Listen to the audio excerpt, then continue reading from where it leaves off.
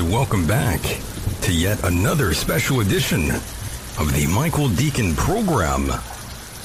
Our guest this evening is none other than the professor, Mr. James Fetzer, a man who needs no introduction here, truly. Find his work over at moonrockbooks.com. Thank you, ladies and gentlemen, for allowing me into your hearts and into your minds.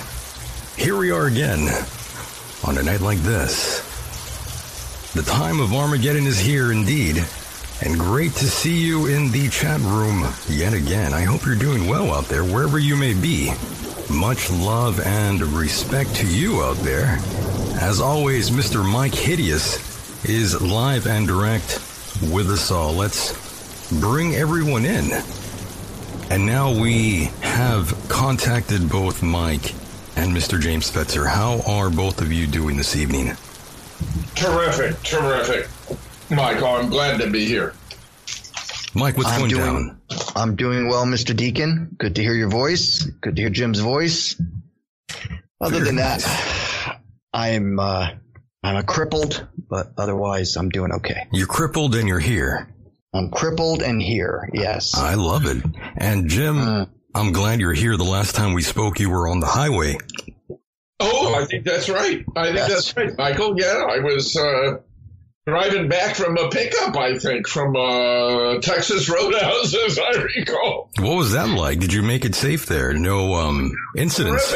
Terrific. Yeah, the food was excellent. We got some very good restaurants. I mean, Madison has a very large number of very good restaurants, but of course, all the shutdown has been devastating. I mean, the Wisconsin State Journal, the lead article on the front page, voluntary business survey, 1 in 3 questions surviving, worries for shutdown going past 3 months. It begins. More than a third of Wisconsin businesses responding to a new survey say they will be forced to shut down permanently, if the state's economic shutdown implemented to slow the spread of the COVID-19 coronavirus persists for more than 3 months. Actually, we had a previous report from Investment Watch blog observing that of the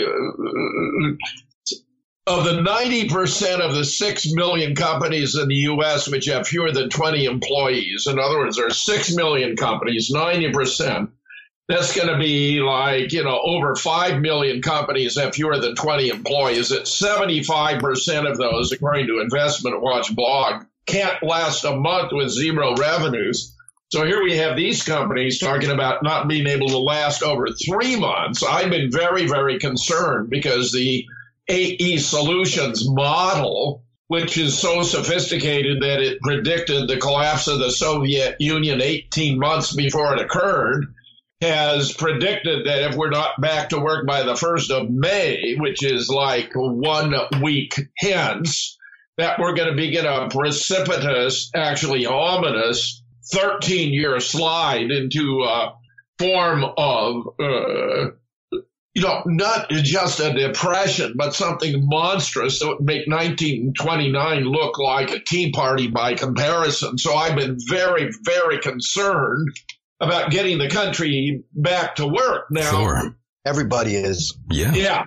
But I did an interview earlier today with the Geezy News, and because Trump was quoted as having said that he was completely in disagreement with the governor of Georgia, who's been eager to open the state, when I felt he ought to be, cheerleading and urging him on tonight or this evening, when he gave his briefing, he explained, he spelled it out exactly, namely that he was upset because some of the businesses that were being allowed to open, which included a hair salon and a tattoo parlor and a spa, that he was just upset because those were not in conformity with the guidelines that he'd recommended, or the federal government had recommended, in 3 stages, beginning with maintaining social distancing. Obviously, at spas and hair salons and tattoo parlors, you're not maintaining social distancing. It turns out the whole social distancing thing is a bit of an illusion because an Israeli study has shown it makes no difference to the progression of the virus, that it has a peaks in 40 days and is extinguished basically in 70, whether you lock down or not. And in fact, states right here in the U.S. that haven't locked down, and Sweden notably among Scandinavian countries which did not lock down, are actually doing far better than the states that have. Tucker had a really good show here. It was still playing when I came on with you, Michael, where he was talking about the huge economic cost to the various states for saving a relatively small number of lives. One comparison he was giving was Maine, where the woman governor there shut down the state, and it's having devastating economic consequences for, I think he reported 50 deaths in Maine, which are equivalent to those that die from hitting moose in Maine over the last several years. So, you know, I think he's got it exactly right. And among the collateral damages that haven't been factored in yet is the following. This is out of King's College London, where I gave a lecture once years and years ago. Professor warns cancer deaths due to COVID disruption of treatment will be greater than deaths from coronavirus. In other words, the people who are having to discontinue their treatment of their cancer because they are vacating the hospitals to treat coronavirus patients are going to be greater in number than those who die from the coronavirus. And I think that's true generally. I mean, Worldometers, which keeps these constant upgoing numbers for the first quarter of this year, showed that the number of coronavirus deaths was on the order of 40,000. The number of seasonal flu deaths was on the order of 120,000. So we had 3 times the number of seasonal flu deaths as we had coronavirus deaths. And the number who were dying from suicides was more than double that. And in fact, I have been emphasizing that in my judgment, you're going to have so much despair and despondency from closing all these small businesses, which David Icke, by the way, has suggested was part and parcel of the plan to wipe out the middle class in America, to essentially create a 2-tier society where you have the rich and powerful and the rest of us are all toiling as slaves and serfs in the field. That there's going to be more suicides from failure to be able to put food on the table or keep a roof over their home from the collapse of all these small businesses because of this economic lockdown than there will be from the COVID, induced deaths as well. Where it turns out, by the way, that we're finding from a study in Santa Clara County in California that the percentage who actually have the COVID virus is between 50 and 80 times larger than heretofore supposed, which means that the percentage of those who are dying is 50 to 80 times smaller than we've been conjecturing. I think it's actually going to turn out to be a relatively minuscule number that die from COVID deaths, where we have been grossly misled by charlatans like this Anthony Fauci guy, and by Bill Gates, of course. We got audio of Bill Gates, by the way. It turns out that Fauci's going to make a fabulous amount of money off of this if the vaccination program that Gates is championing goes forward. That Fauci's organization is going to get hundreds of millions, possibly even billions. This whole thing is an elaborate scam, and it's so outrageous. Michael, something has to be done. Those who are responsible for inflicting this misery on the United States, I mean, it's a real attempt to destroy the nation economically, have to be tracked down and punished. I mean, I just say they cannot be allowed to get away with this. We've never seen anything like this. Beyond punishment, they should be killed. Yeah, well, yeah, right. Give the guilty bastards a fair trial and take them out and hang them or shoot them. Please. I mean, what's been caused to this country, to not only the country, the entire world, is beyond human action. Right. It's appalling. Mike, I agree with you. You're spot on. We're exactly in sync on this thing. I mean, it's monstrous. It is. It's terrible. It's I was telling Michael the other day, whoever whoever thought of this brilliant idea to create such a virus that we cannot control? These people are sick. I mean, I could deal with the nuclear bomb quicker than I can deal with this. Well, get this. It turns out that Veterans Today published articles, actually documentary studies, showing that the virus was developed at the University of North Carolina after the Fort Detrick in Maryland, which had been our viral lab, was shut down. They transported staff and faculty and so forth to major universities to, as it were, hide in plain sight. And that when it was discontinued at North Carolina, Fauci gave the Wuhan lab $3.7 million to continue the research program there. So this Fauci has been right in the center. But back in 2017, the same year he gave this huge grant to the Wuhan lab, he was announcing that at a pandemic preparedness meeting in Washington.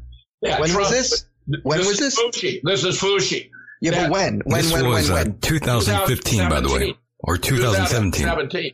Okay. 2017, Mike. Okay. That Trump would not only have to deal with, the annual flu and HIV/AIDS, but that there'd be a surprise pandemic that he'd have to cope with. Well, how can it be a surprise if Fauci knows about it in 2017? That's what he said. And if Fauci is the guy who's supposed to be in charge of our coronavirus preparedness, why wasn't he preparing us for it? It's because he's our rat. This guy is the greatest traitor in the history of the United States. This guy is scum, complete scum. It's outrageous. I agree.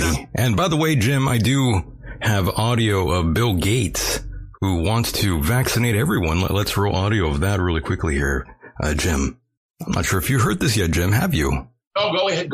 Eventually, what we'll have is certificates of who's a recovered person, who's a vaccinated person, because you don't want people moving around the world where you'll have some countries that won't have it under control. Sadly, you don't want to completely block off the ability for those, people to go there and come back and move around. So eventually there will be sort of this digital immunity proof that will help facilitate the global reopening. Well, who is this guy to making these pronouncements? He's not a politician. He's not elected. He's not a doctor. He's not a scholar. He's not a virologist. He's not an epidemiologist. He's a GD businessman who monopolized an operating system and made a lot of money by dealing harshly with other companies, putting them out of business to benefit Microsoft and enhance his own financial fortune. And for him, vaccines are a business. He makes big money out of vaccinations. In fact, his wife, Melinda, kind of unwittingly wound up, making that admission that for them, vaccines are a business. Think of it this way. He wants everyone to be mandatorily vaccinated for, say, 35 to 50 bucks a pop times, say, 350 million. I mean, he wants to garner billions from this project. Meanwhile, he's been going around the world promoting, for example, a polio vaccine in India, which was actually free of vaccines, but as Bobby Kennedy Jr. has explained, wound up killing, paralyzing hundreds. Maybe it was 500,000 girls there in India. I mean, it's just staggering the damage he's doing around the world. In Africa, he's inoculating young girls with this anti-sexually transmitted disease that they'd only possibly even get if they had unprotected sex with hordes of strange men. As he's making vast money selling a vaccine for which there's no discernible need. And in addition, there's all kinds of junk in his vaccines. I had Dr. Sherry Tenpenny on my show last night, and she was going through some of the contents of these vaccines, which are absolutely horrendous just to hear the enumeration thereof, including fetal stem cell tissue, but a whole lot of other very bad stuff. And of course, we know well that these vaccines with mercury and aluminum base have induced autism autism on a massive scale, where it's predicted by 2050, half of our children are going to be autistic. And it's stunning that I just got a report. This was a fan mail for a daily update I'm doing with a fellow named Dean Ryan in L.A. and Mike Barra in Seattle. We're doing a daily update. Michael, we've done this every single day for 3 weeks now. Okay? That's right, yes. Yeah. That we got a fan mail letter from the mother of an autistic child who said that they had an earlier development of a drug that actually was curing autism so that children would speak normally, and Fauci killed the drug and made it no longer available. I mean, the horrors associated with this man are beyond belief. I agree. And right now I have a photograph of Melinda Gates in the chat room. And, you know, the more I look at her, Jim, I wonder to myself, is that really a man? I know. She's like Michelle Obama. and of course, we know Michelle Obama was born Michael Laverne Robinson, played football for Ohio State before he transferred to Princeton and adopted a female persona, where Michelle's physician during a campaign walked into her in a trailer in Trenton taking a leak standing up. Oh, my. And felt he had an obligation to inform the public that Michelle Obama is not a man who had a sex change, but is a man with breast implants and a huge shaving bill. I believe it. I mean, she does look pretty manly, and not to discourage and sort of look down upon these individuals who choose to do this with their own lives. I'm not against these folks at all, but it does make me question everything even further, Jim. I'm sure you're the same way. Well, I'm just for honesty in advertising. Well, that's right. If the American people want to vote for a candidate who's a man with breast implants and a huge shaving bill, so be it. But they have to come forth with it. And believe me, before I began talking about this, I did a rather substantial amount of research on it. We got all kinds of photographs, including of Bill Gates with Barack and Michael before he got his boob job. And he's just as flat-chested as any other man you'd know, just as much as Barack. And since two men cannot have children, it's been notable that a diligent student discovered the parents. And would you believe the older girl is just like her father, the younger just like her mother, neither of whom is named Barack or Michelle Obama. I'm so confused right now. I think they are too, Mike. Uh-huh. What position they're in. He, her, whatever, that. But yes, again, I'm looking now at a GIF of Michelle Obama. She's like dancing around. That looks like a man to me. I'm not quite sure what's going on here, Jim. Well, she was no doubt about it. Michelle has a package that most women do not have, Michael.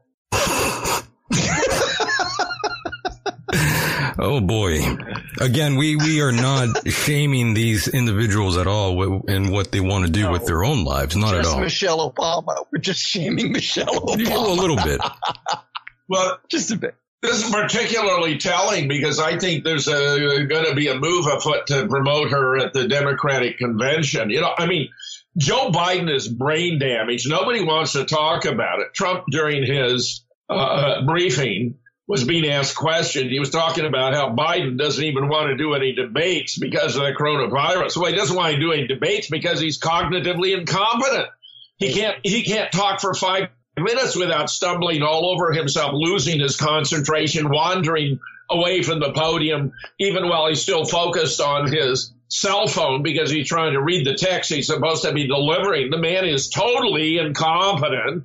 That a party would put him up for a presidential nominee is completely disgraceful and utterly irresponsible. So, of course, he doesn't want to debate. I mean, Trump would just run him over. It would be like a steamroller operation. It would be a murder. By the way, I do have to bring this up really quickly. You know, Joe Biden did suffer some sort of aneurysm back in 1988. Two of them. Right. Oh, right. Sure. Yeah. So he's already cognitively. Frontal lobe. It appears to have caused frontal lobe damage. Right. Yeah, frontal lobe damage that his, and it also affects his impulse control. You heard the latest story, of course, where a staffer has revealed how Biden just came up to her, slammed her up against the wall, and worked his hands inside her panties and stuck his fingers into her vagina, which she did not welcome. Into her scrotum.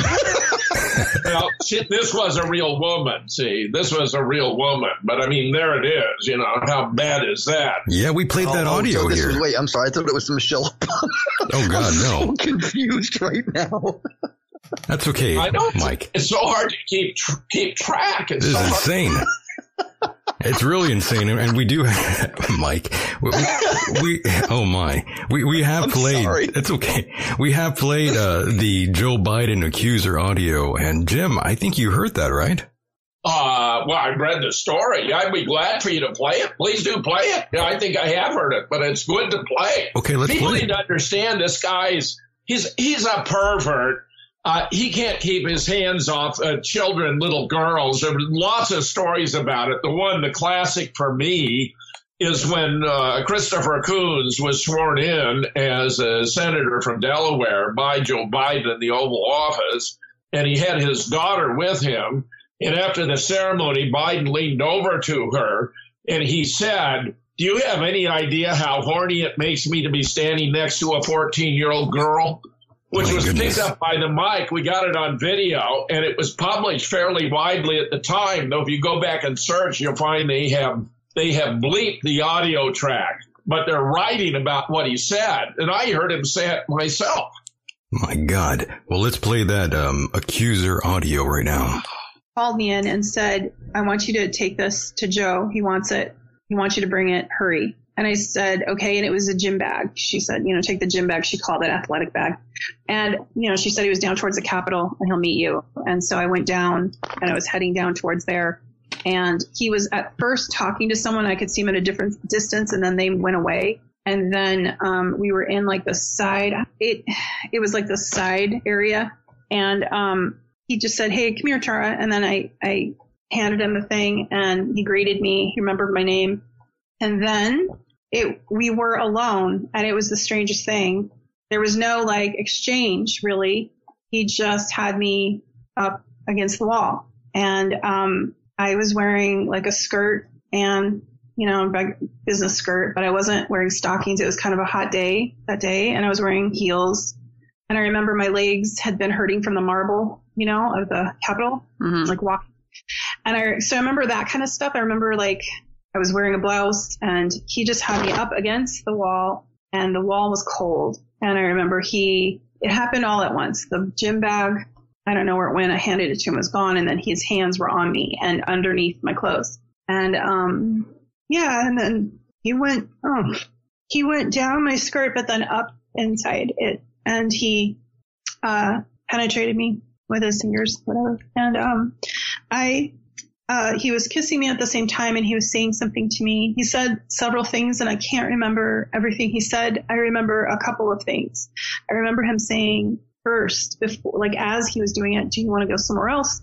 And then him saying to me when I pulled away, he got finished doing what he was doing, and I kind of was pulled back, and he said, "Come on, man. I heard you liked me." And that phrase stayed with me because I kept thinking what I might have said. And I can't remember exactly if he said I thought or if I heard, but it's like he implied like that I had done this. Like, I don't know. And for me, it was like everything shattered in that moment, because I knew like we were alone. It was over, right? He wasn't trying to do anything more, but I looked up to him. He was like my father's age. He was this champion of women's rights in my eyes. And I couldn't believe it was happening. It seemed surreal. And I just felt sick because when he pulled back, he looked annoyed, and he said, something else to me that I don't want to say. And then he said, I must have looked shocked, and he grabbed me by the shoulders. I don't know how I looked, but I must have looked something, because he grabbed me by the shoulders and he said, "You're okay. You're fine. You're okay. You're fine." And then he walked away and he went on with his day. And what I remember next is being in the Russell building, like where the big windows are, and the stairs by myself, and my body, I was shaking everywhere and it was cold all of a sudden. And I don't know, I felt like I was shaking just everywhere. And I was trying to grasp what had just happened and what I should do. or what I should say. But I knew it was bad because he was so angry. Like when he left, like I could feel, you know how when you know someone's angry, they don't necessarily say anything. Like he smiles when he's angry and you can just feel it emanating from him. Like, do you want to share that thing that you said you don't like? You said like, I don't want to say what he said, that thing he said to you.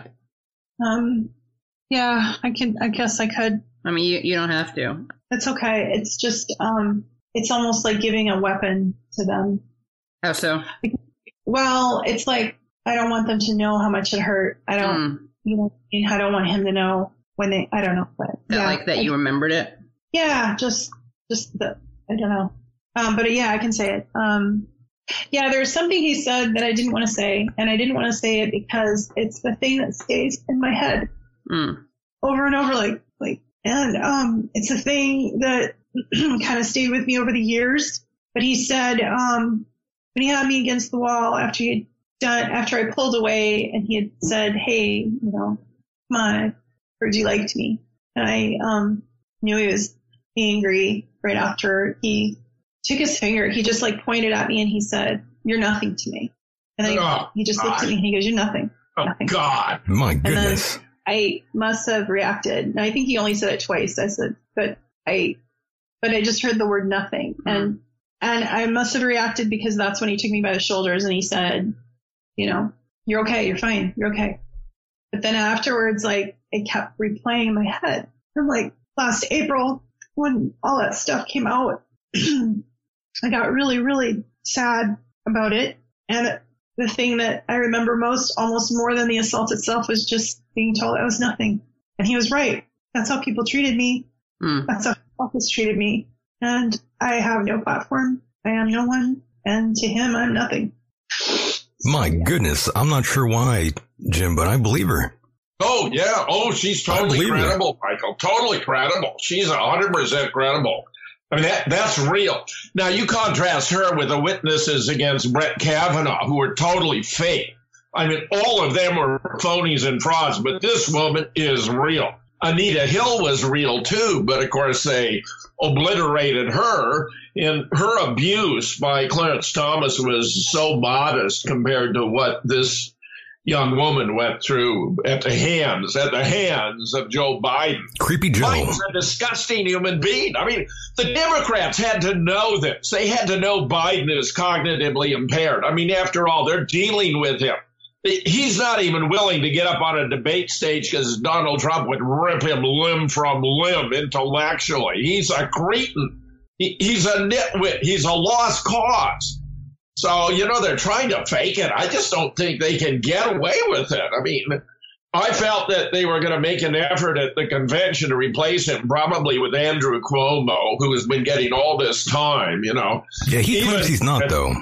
Andrea Mitchell was complaining about Trump's coverage from the coronavirus briefings as though the president of the United States didn't have an urgent responsibility to inform the public about a risk to their welfare and the future of the nation. She said because they make him look competent. And I mean, can you believe that? Andrea Mitchell was upset that Trump was getting coverage on the coronavirus from his briefings because it made him look competent. Good God, that's what we want. But you see, the Democrats are pretending he's not.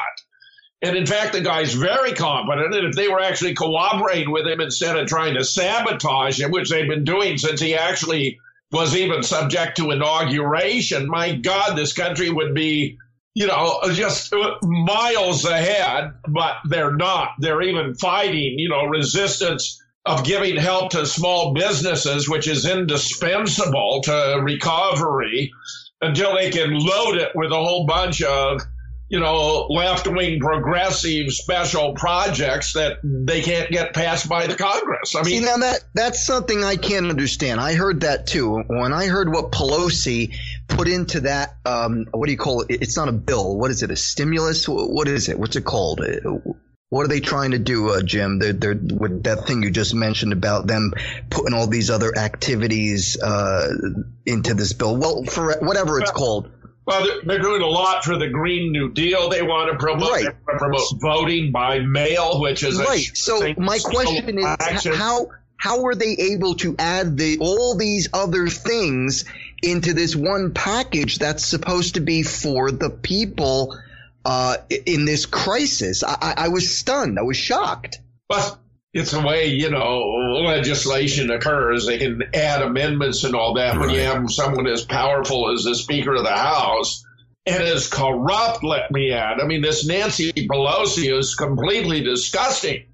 By the way, there's reason to believe that Trump actually is in the process of cleaning up a lot of child trafficking and pedophilia operations going on. There seems to be a literal war, real combat in a huge tunnel system beneath Los Angeles.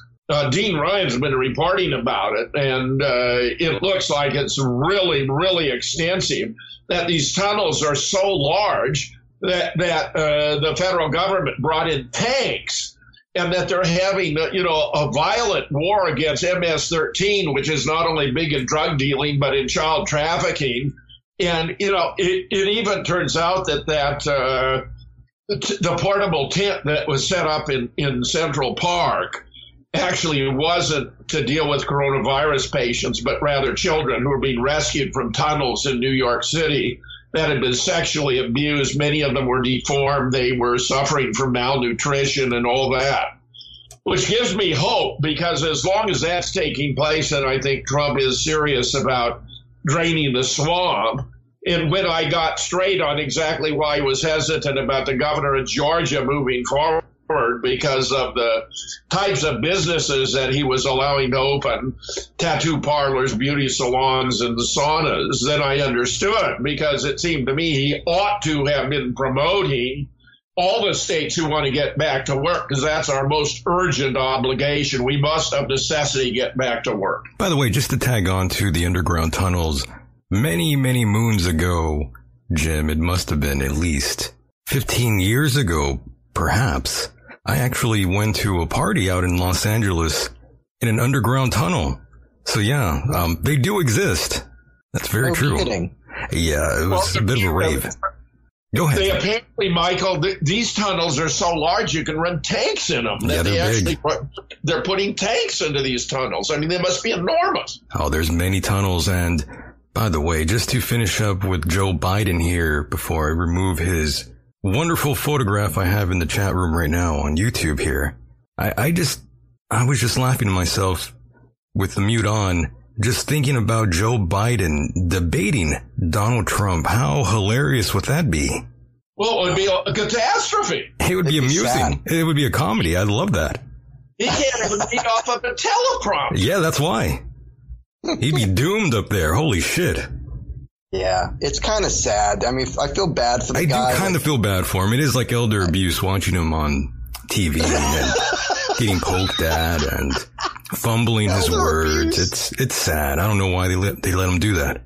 It's true, yeah. I feel bad for the guy. I mean, he should be able to recognize, even his family should be able to recognize the poor man is having problems. Look, I don't agree with his policies or anything like that, but at the same time, I'm not a heartless prick either. I'm not either, yeah. It's terrible. But you are, but I am. Well, that's true. I am a little bit horrible inside. I call myself the salt of the earth. Well, but look. In 32 years of presidential politics and through 3 presidential campaigns, Joe Biden never won a single primary or a single caucus until South Carolina. And we know what happened there because Dr. Robert Epstein explained it to Congress last July. Well, everyone listening has got to check it out. You can find it on YouTube. Dr. Robert Epstein, he was the editor of Psychology Today. He has vast experience in the behavioral sciences.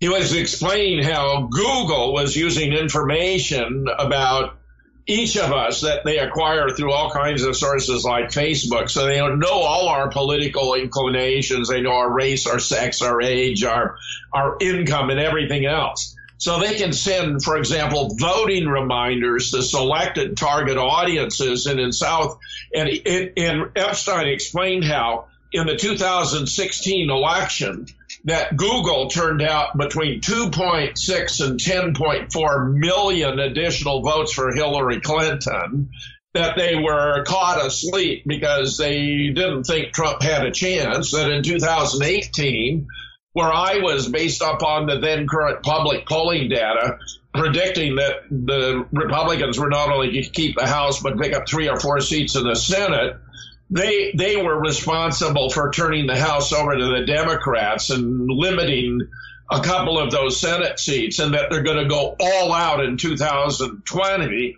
where he estimates they could produce as many as 15 million additional votes for the Democratic candidate. Now, what happened in South Carolina is that they went to support Joe Biden, and I'm sure they sent reminders to black voters there, you got to turn out to support Barack Obama's Vice President, Joe Biden, so that he went from a 5-point lead. Look, in Iowa, he finished 4th. In New Hampshire, he finished 5th. In Nevada, he finished 2nd.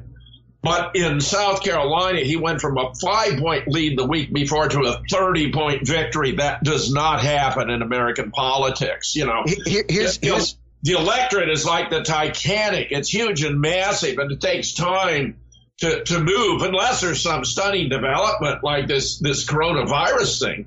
But once they had begun committing to Biden with this massive turnout, unlike anything he'd ever experienced before, they had to continue on Super Tuesday in the following week, or it would have been a little too conspicuous that something damn peculiar had happened in South Carolina. That's what's going on here. Go ahead, Mike. Or did we lose Mike already? Oh, we might have lost him. I think we might have lost him. We had Mike about to ask you something here, and now he's gone. But he's been having computer troubles for whatever reason. But yes, this coronavirus. Hopefully he'll return. Yeah, he will. He'll jump back in here. But Jim, I was just going to quickly ask you, you know, and I brought this up before, and I don't mean to get too personal like I always do here, but Jim, you know I want to bring in your wife one day with you here. She wouldn't do it. She wouldn't. It would be amazing if both of you were here. No, it wouldn't be amazing. Because you guys are both on. It wouldn't be amazing. No, she wouldn't do it. No, Michael, take my word for it. No. Jan would not be up for that. I just guarantee. I mean, it's not that she isn't willing to tell me off, you know. Share with the other members of the family that she thinks, you know, I have lost my way politically, but she would not be up for that, Michael. So, you know, that's just one you can take off the table. Believe me, there were a chance she'd be eager to do it. It would be all right with me, but there isn't. There's not she's really not a public political figure. Understood. And Mike, are you back yet? Oh, we lost him. We've lost Mr. Mike Hideous. Well, that's too bad. He's an enjoyable guy, and we're having fun. You know, I see a report that he left, so maybe he'll come back. I don't know. Yeah, I hope he'll come back. But I'm telling you, Michael, this whole thing with, you know, he's back. He's back. Mike, have you got that question you wanted to ask me that was on the tip of your tongue? Can you guys hear me okay? We hear you loud and clear. Okay. Go ahead, brother. So here's my thing, and sorry, everybody. I'm, as usual, I'm dealing with an issue electronically. Here's my thing about the Democratic Party and Joe Biden being the candidate running for the Democrat Party. All I've been hearing, even from that crypt keeper, that slag Nancy Pelosi, is old white men. As if old white men are just the most terrible thing in the whole world, and yet that's their running candidate, just like Bernie Sanders was, and just like Biden is. So it cracks me up. They push this narrative about how racist and bad and homophobic and Islamophobic the old white man is, yet at the same time they're pushing a candidate who is an old white man. Well, but it's worse. It's worse than that, because they promote. Oh, I get it. Yeah. They promote women's rights. They promote the Me Too movement, and here got Biden, who's appears to be a pedophile and who grossly abused this woman, and they're not talking about it at all. Of course not. They're burying it. Of course they are, because that's what they do. Hippocratic. They're hypocritical. Wait, what am I trying to say? They're hypocrites. That's it. Yes. Hypocrisy.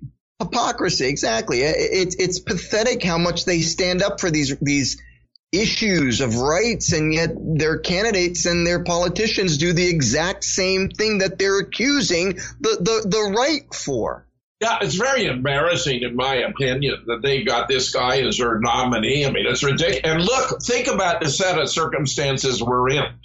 They had a candidate who would be perfect for the coronavirus pandemic, Bernie Sanders. Oh, my. I mean, his Medicare for All program would get wild reception today because everyone's worried about their health plans, how they're going to pay, how they're going to cover their rent, how they're going to keep a roof over their head. Bernie would be the candidate for the moment, but of course they scuttled his campaign again as they scuttled his campaign in 2016. Thank where goodness for that. Transferred 13 primaries that Bernie had won to Hillary's column to guarantee that she would be the nominee.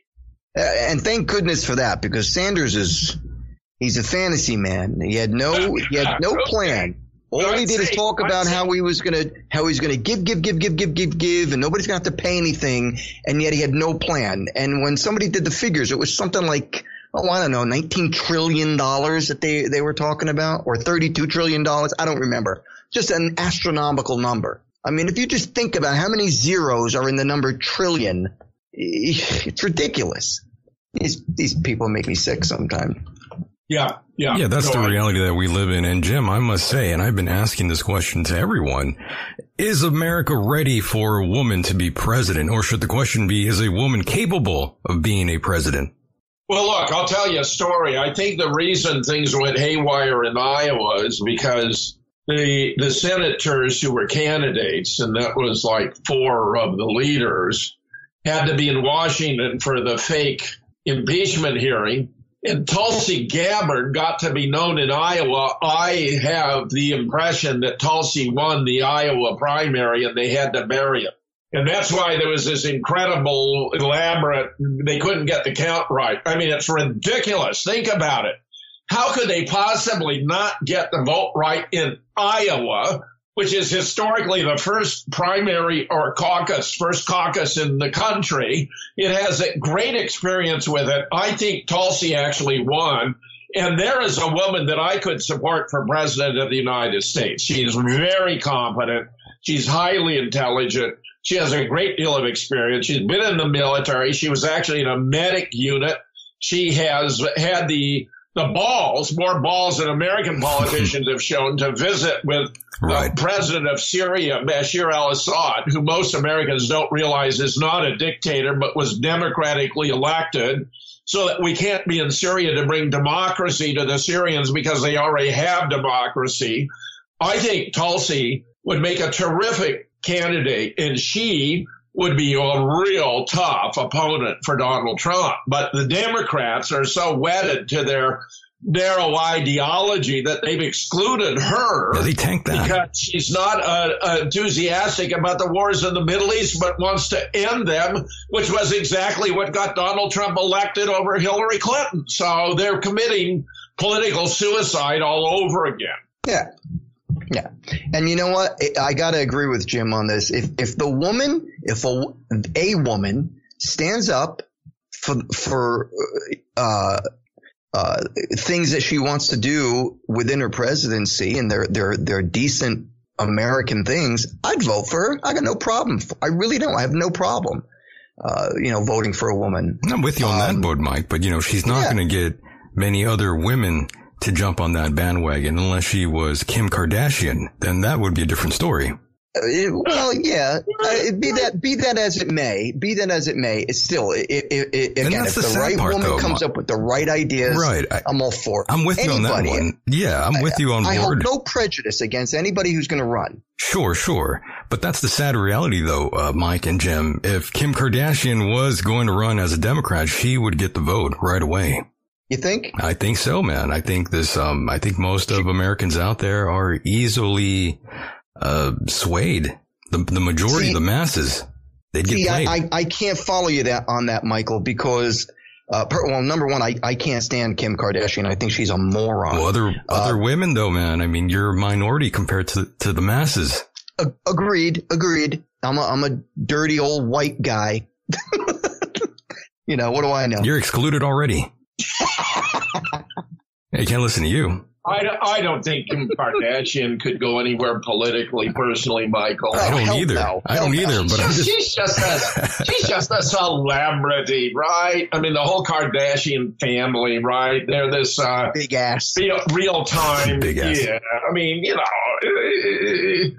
look, Hillary lost because she's an unappealing person. She's a despicable person. A nasty woman. She's corrupt to the max. And she wanted to continue those wars. And we discussed before, studies by Boston University and the University of Minnesota revealed that Trump won because voters in rural counties in Pennsylvania, Michigan, and Wisconsin, which had suffered lots of casualties from the wars in the Middle East, voted for him in the belief that he was the less likely of the two to continue them, about which they were most certainly correct, where even Michael Moore, who's as zealous a Democrat supporter and cheerleader as there is on the face of planet Earth, was predicting that Hillary might lose because she was neglecting those states. I mean, she ran a terrible campaign. And that's why they tried to cover it up by talking about Russia hacking, when we know it was Seth Rich, their own IT guy, who downloaded files because he was a Bernie supporter, and he didn't like how they sabotaged Bernie's campaign.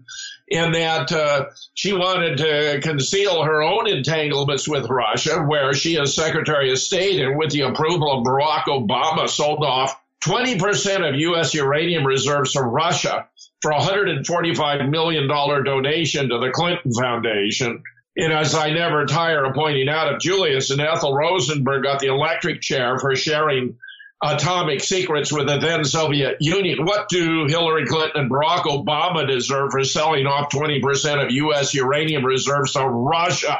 That's a real issue here. Hang 'em high. Yeah, I'd like to know what's on those emails. It's too bad we won't know. Yeah. I'd have to suspect there's a lot of... There's been a big email dump. WikiLeaks has just dumped a huge amount of emails. A recent one? Oh, yeah. Brand new, just in last 2 days. Wow, I got to check that out. Yeah. Emails from who? Hillary?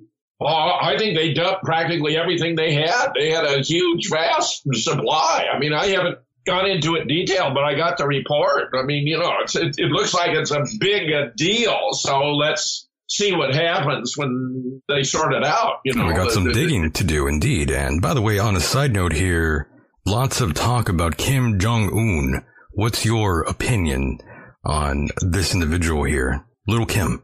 Well, Trump was calling out CNN as fake news because they were reporting that Kim was on the verge of death, and I'm very confident that Trump does that. He's done it before. He calls out these fake news when they print stories he knows to be false. So I'm certain he's been in contact with Kim, knows his state of health, and therefore called out CNN. Which, by the way, this is fascinating, is furloughing most of their staff and telling them not to come back before September. Interesting. Yeah, I mean, they've been going downhill, I mean, the fake, this is one of the great contributions of Donald Trump, calling out the fake news media, because that's what they are. They are a propaganda outlet. The CIA began infiltrating in Operation Mockingbird back in the 1950s. So that by 1975, William Colby, then the director, who had certain virtues, by the way, testified truthfully to Congress that the agency owned everyone of any significance in the media, which was followed by Carl Bernstein's article in Rolling Stone, The CIA and the Media, in 1977, where he quoted high officials of the agency boasting their greatest successes had been with Time Life, the New York Times, and CBS. And in that era, if you controlled Time Life, the New York Times, and CBS, you pretty much had a lock on the dissemination of news in the United States. It's become much worse because the CIA has worked in such close collaboration with the Mossad that now the media is really infiltrated with dual U.S.-Israeli citizens. I have a mosaic of 100 executives from CNN, every one of whom is a dual U.S.-Israeli citizen, another 100 from NBC, every one of whom is a dual U.S.-Israeli citizen, another 100 from the New York Times, all of whom are dual U.S.-Israeli citizens. I mean, the Israelis are running our news media. And I've got to tell you, I think Israel's got a major role in this effort to take down the United States. I just wanted to quickly mention that I did watch the coronavirus briefing today with Trump, and he did go after CNN for a moment there. Wasn't he good? I thought he was simply excellent. Some people were so angry about it, by the way. And this young guy, Michael, who was out there saying about how important it is to get out in the sunlight and fresh air, and that's a disinfectant, and it helps to kill the virus, which is completely opposite to the Fuji Gates line that we've got to stay inside and hide from our own shadows, which is, just ridiculous. I for one, know that for a fact. If you step outside and get sunlight, you get vitamin D. I've been taking lots of vitamin D lately, and I recommend everyone do. It's not a difficult thing. They sell vitamins that they're gummies. You can get chewables. You can get swallow type, anything. But take vitamin D. If you're staying indoors a lot, vitamin D is good. It's what you get from the sun. It's very important to help fight off flu-like symptoms or the flu itself. Well, here's the thing, though, gentlemen. Jim, I'm not sure if you are aware of this, but we spoke to an individual out there in Australia. You remember that, Mike? Yes. I asked him, I said, if he thought this virus would sort of go away by summer here in America. And, well, he didn't believe so. I mean, it's hot as hell out there in Australia, and COVID-19 is still running wild. So I'm a little conflicted. There's an Israeli virologist who's shown that the lockdown don't help and that the virus peaks after 40 days and all but vanishes after 70.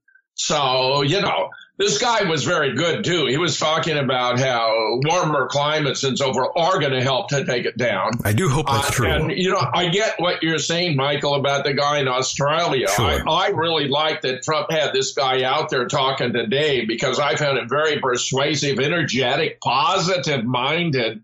Unlike this Fauci, who is a complete cretin and corrupt from the beginning to end, that this guy he's creepy. Was ever in such a position of authority is embarrassing and shameful. I mean, this guy deserves, just as Mike said, to be dispatched in accordance with due process. But I mean, he deserves every punishment in the book. He's got that creepy look on him. I don't know what it is, but he's got that face. Right, Mike? What are we talking about? We're talking about Jim, Dr. Fauci. I mean, I'm creepy too, but Dr. Fauci, he's got that look. Oh, yeah. He's got that face on him there. And of course, this brings me to the next issue in regards of the coronavirus, Jim. I'm sure you've seen the videos of dancing nurses all around America. What are your thoughts and opinions on that?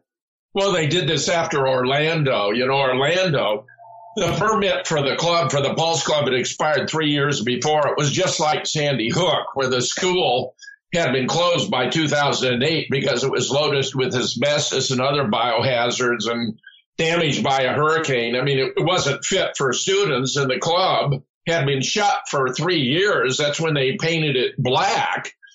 So after they had their staged event there, they actually produced 2 videos, Dance Orlando Dance, to try to draw tourists back to the region, which, of course, is the home of Disney World.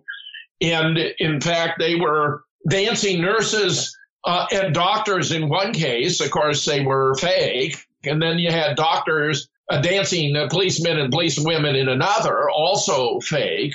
I mean, it was completely ridiculous. But what they have done, and this was a lot of the staffs at hospitals in New York, which were vacant. I mean, they were empty. They didn't have anybody there. Were flying in nurses and doctors from around the country at $100 an hour because they were crisis actors. They weren't bona fide medical experts.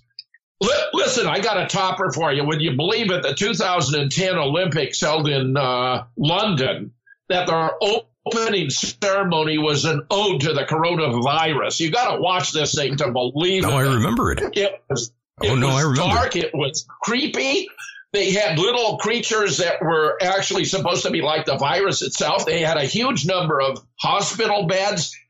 They had nurses in costumes who were dancing and so forth. It was an ode to the coronavirus. This is what they do here, these Illuminati. They feel they have to telegraph or announce what they're going to do in advance, and then they're not responsible. You can do something to protect yourself or not, but they feel as though they no longer have any obligation once they have let you know. Understood. And I have seen footage of that, Jim, and it is quite interesting. And of course, Jim, you are a man of science, reason, and critical thinking. And I must ask you, Jim, where do you draw the proverbial line in the sand? For me personally, it's the flat earth theory. I can't jump on board with that. And, Jim, I've always wondered, where is the line for you? Well, I mean, if you're talking about specific theories, certainly. Yeah. Which one don't you jump on? Look, I have a PhD in the history of science and the philosophy of science. That's and right, the history of science is dominated by the history of astronomy and physics. So, of course, I find flat earth views utterly unpalatable. I mean, you're going back thousands of years in intellectual history to a belief as primitive as that. Flat Earth isn't even a physical possibility because of gravitational attraction. You have to have spherical objects in space, which we have, and the flat Earth wouldn't be a viable physical entity. So I find flat Earth theory completely indefensible. I'm not into shape-shifting creatures either, as I think David Icke is alleged to be. But David Icke gave a completely brilliant interview with the BBC where he was laying out the plan here to destroy the middle class, the small business in the United States, in order to take down the country and turn us into an analog of the Hunger Games. You remember those movies? That may also have been a way of letting us know in advance what was going to happen. It's basically a medieval conception where the rich are ensconced in their castles surrounded by moats, and the rest of us are serfs or slaves toiling in the field. I think that's how it falls out. And Jim, go ahead, Mike. I was going to say nothing's changed. No, it really hasn't. Nothing has what really I mean changed. by that, what I mean by that statement is you're always going to have the elite. You're always going to have the lower class. And frankly, I don't think it's ever going to change. So for as long as society has been taking place, there's always the rich and there's always the poor. No, but Mike, you're missing a big picture here. They're wiping out small business in the United States. Remember, I said we have about 6 million companies in the United States. 90% of them have 20 or fewer employees. They are the backbone of the middle class. Oh, I get that, Jim. I get it. No, I agree with you 100% on that. It's unfortunate what we are currently going through. I am extremely concerned about the small business, mom and pop shops throughout the country, as well as the economy for the country. So, yeah, I'm with you on that. I understand. Well, the point is that's the objective of this lockdown of the country, which is not economically sustainable. So, we get back to work and we survive as a nation, and Trump goes down as the greatest president in American history, or we have an economic collapse unprecedented. That's this 13-year slide into oblivion that's going to make 1929 look like a tea party, as AE Solutions Computer is predicting. This is why I've been so alarmed that we're getting so close and we're not getting back to work yet. But I saw signs there today, and there have been other indications that Trump may actually be aware of the forces arrayed against him. The guy is not to be underestimated. He is some kind of political genius. And I heard a wonderful comparison out of military history from Mike Barra, with whom and Dean Ryan, I'm doing these daily updates. He said, we like to view Trump as like Patton, moving very directly and straightforward, but he may be more like Rommel, have a more clever indirect game plan. And I think he hit it exactly right. I think he hit it spot on. I think he's on to Fauci. I think he's on to Gates. I think he realizes the threat they pose. But he's got, multiple conflicting issues he's got to deal with. I have not lost faith in Donald Trump at this point in time. And God knows I want to see the country thrive, survive, and prevail. I've read that. I read today that he is at the highest of his polls since he's been elected. That being said, Michael, do you still have that sample of the guy talking about the Obama administration paying Chinese lab workers to work on that virus? Do you still have that? It was the guy with the real gruffy No, I don't talk like that. You're talking about Alex Jones.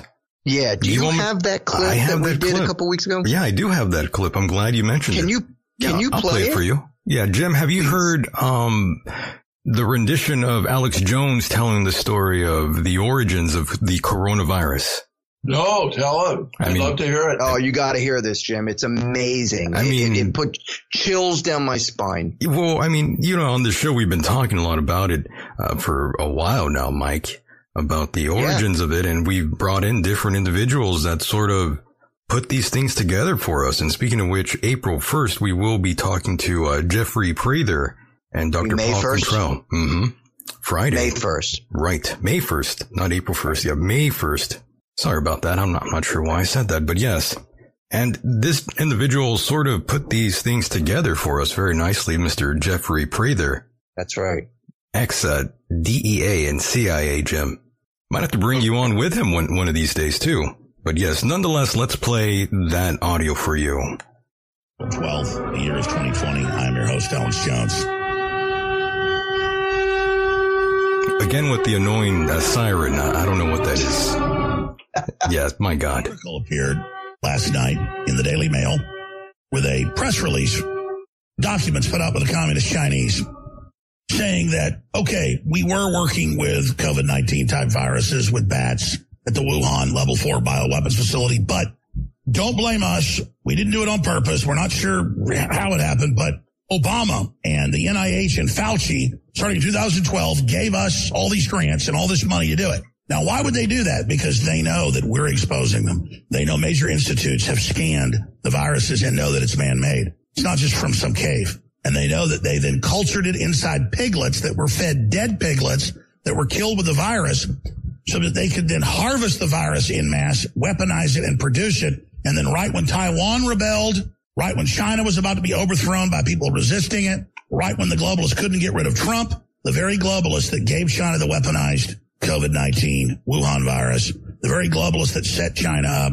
very globalists that wanted to remove Trump, told Xi Jinping, you release it, we'll shut down Taiwan, we'll shut down your own people, we'll then say you did a great job, reopen your economy, we'll then launch it into the West. Trump will never know what hit him. We'll tell them that Trump's got too strong a response at first.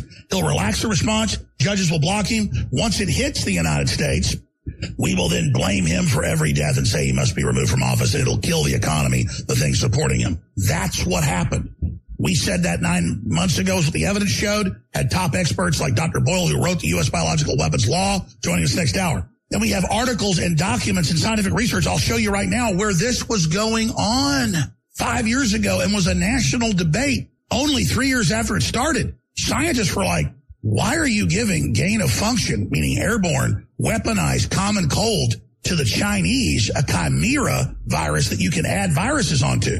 A cutout virus. China can't produce that. At least they couldn't 5 years ago. The U.S. government gave them that virus that they could then load anything they wanted into, and they loaded the Wuhan virus into it because it's a coronavirus, and so is that virus. I will show you mainline news 5 years ago saying, what are you doing giving China gain of function? So China's saying to the NIH, the deep state, to the globalist, hey, you're going to hang us out to dry for the virus you gave us? You're going to let Trump come out with Senator Cotton and Senator Hawley and Alex Jones and Rush Limbaugh and Sean Hannity and Tucker Carlson and even Bill Maher comes out and says, if China did this on purpose, it's war Friday night. As America wakes up to this and says, yeah, it's an economic weapon, and yeah, you covered it up, and yeah, it came out of your laboratory, they're like, whoa, hold your horses there, Tex.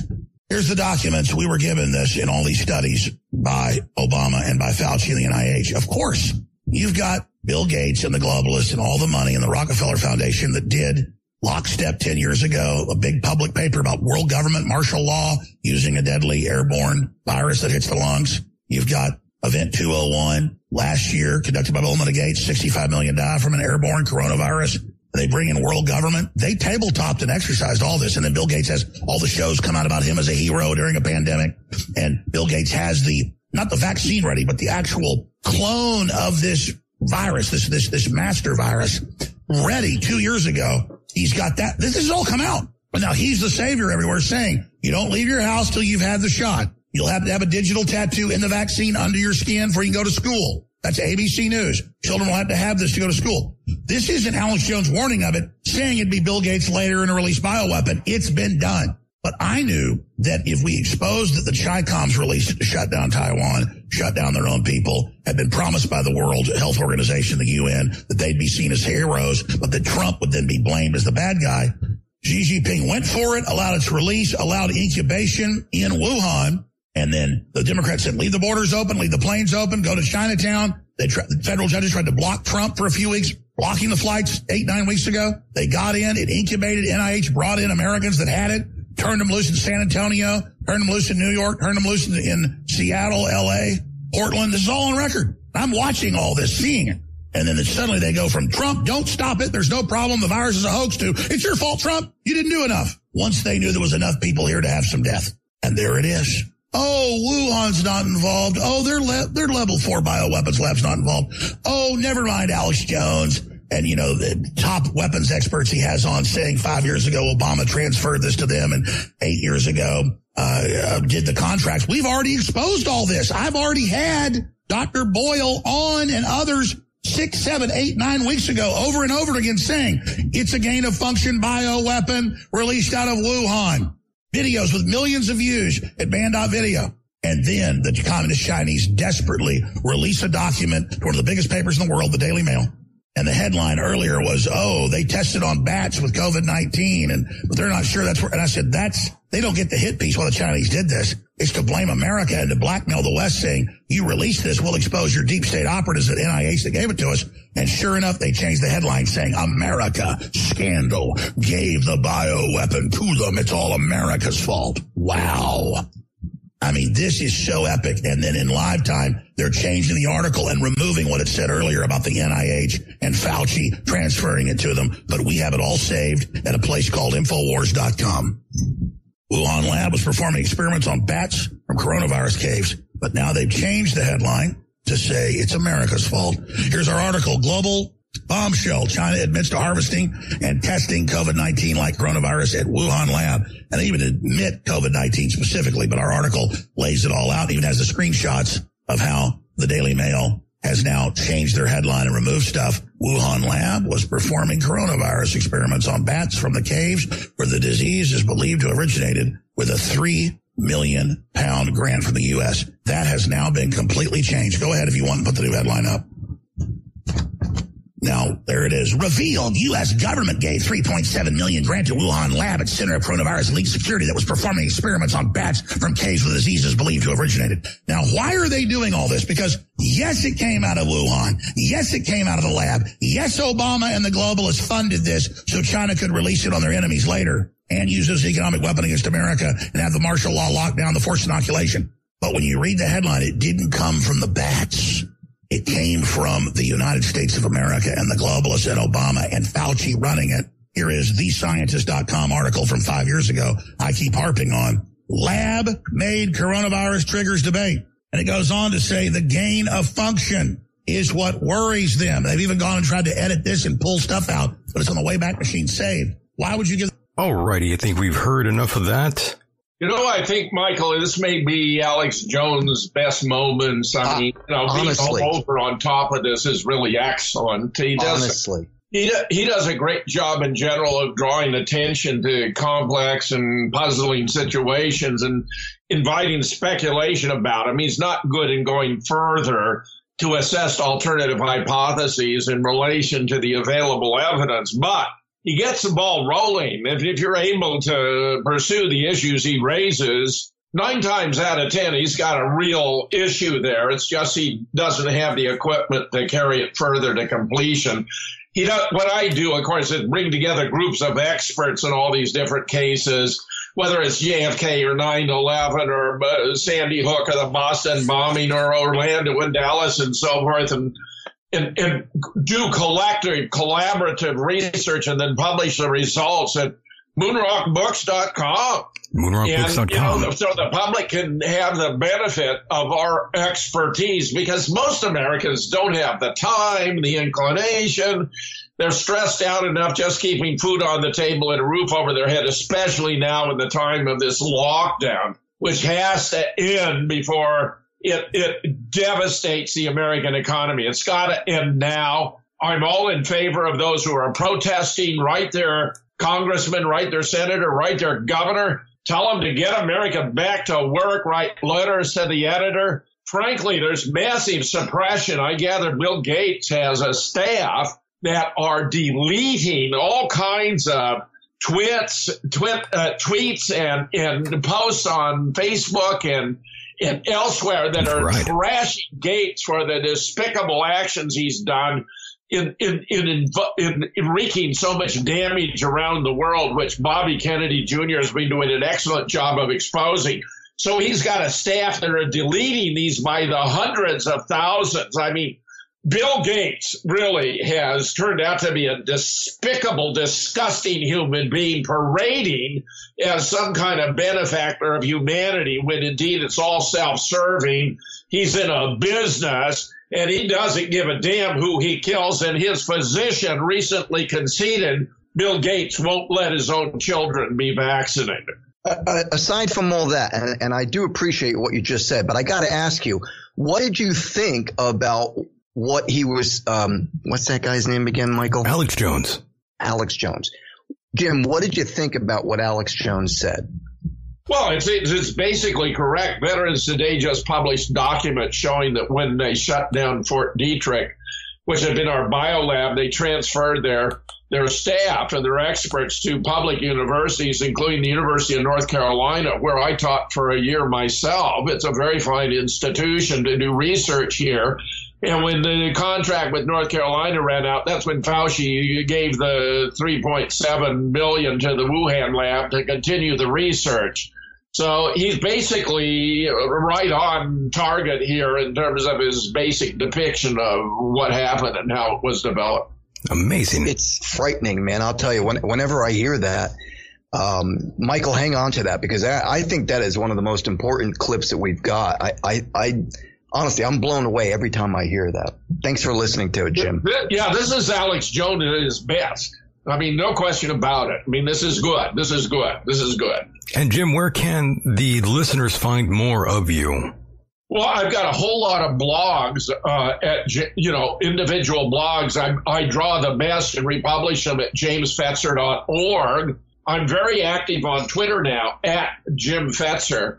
And I just put up I'm doing these daily updates with Dean Ryan in LA and Mike Barra in Seattle. And we have just posted our update for today. They run every 30 to 40 minutes. We're giving you the highlights. And these guys are really good reporters. They're really good digging.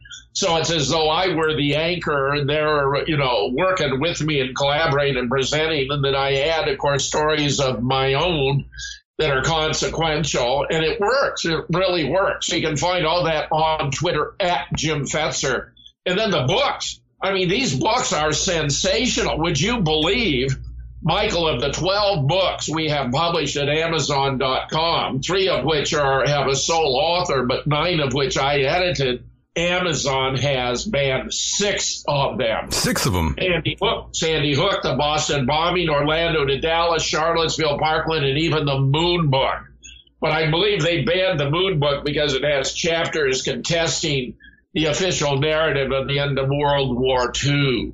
Right. When they were asked by the ADL to ban every book that disputed the official Holocaust narrative, and Amazon obligingly banned some 2,000 books.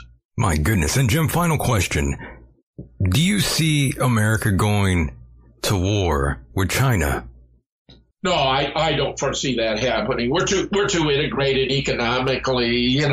There's all this stuff going on. China is buying up the United States, however. China owns an awful lot of property in California, especially. They own the media as well. It's a port of Long Beach, I believe, which is a major, import-export hub in Southern California.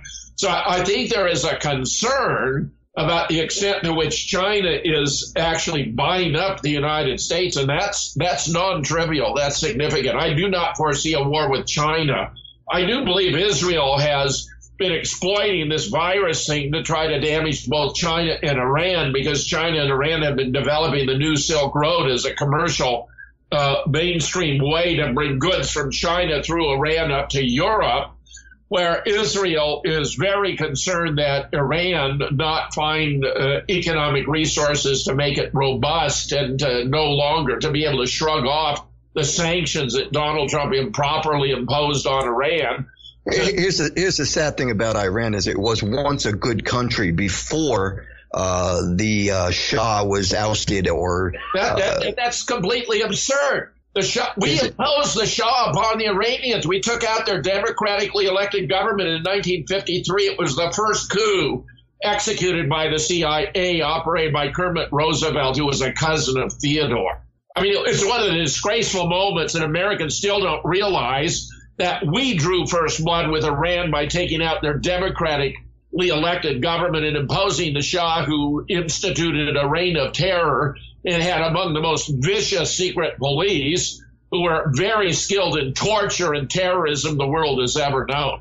So we need to get our heads screwed on right about Iran, which has a marvelous history. Iran has not launched a war of aggression against another state since 1775.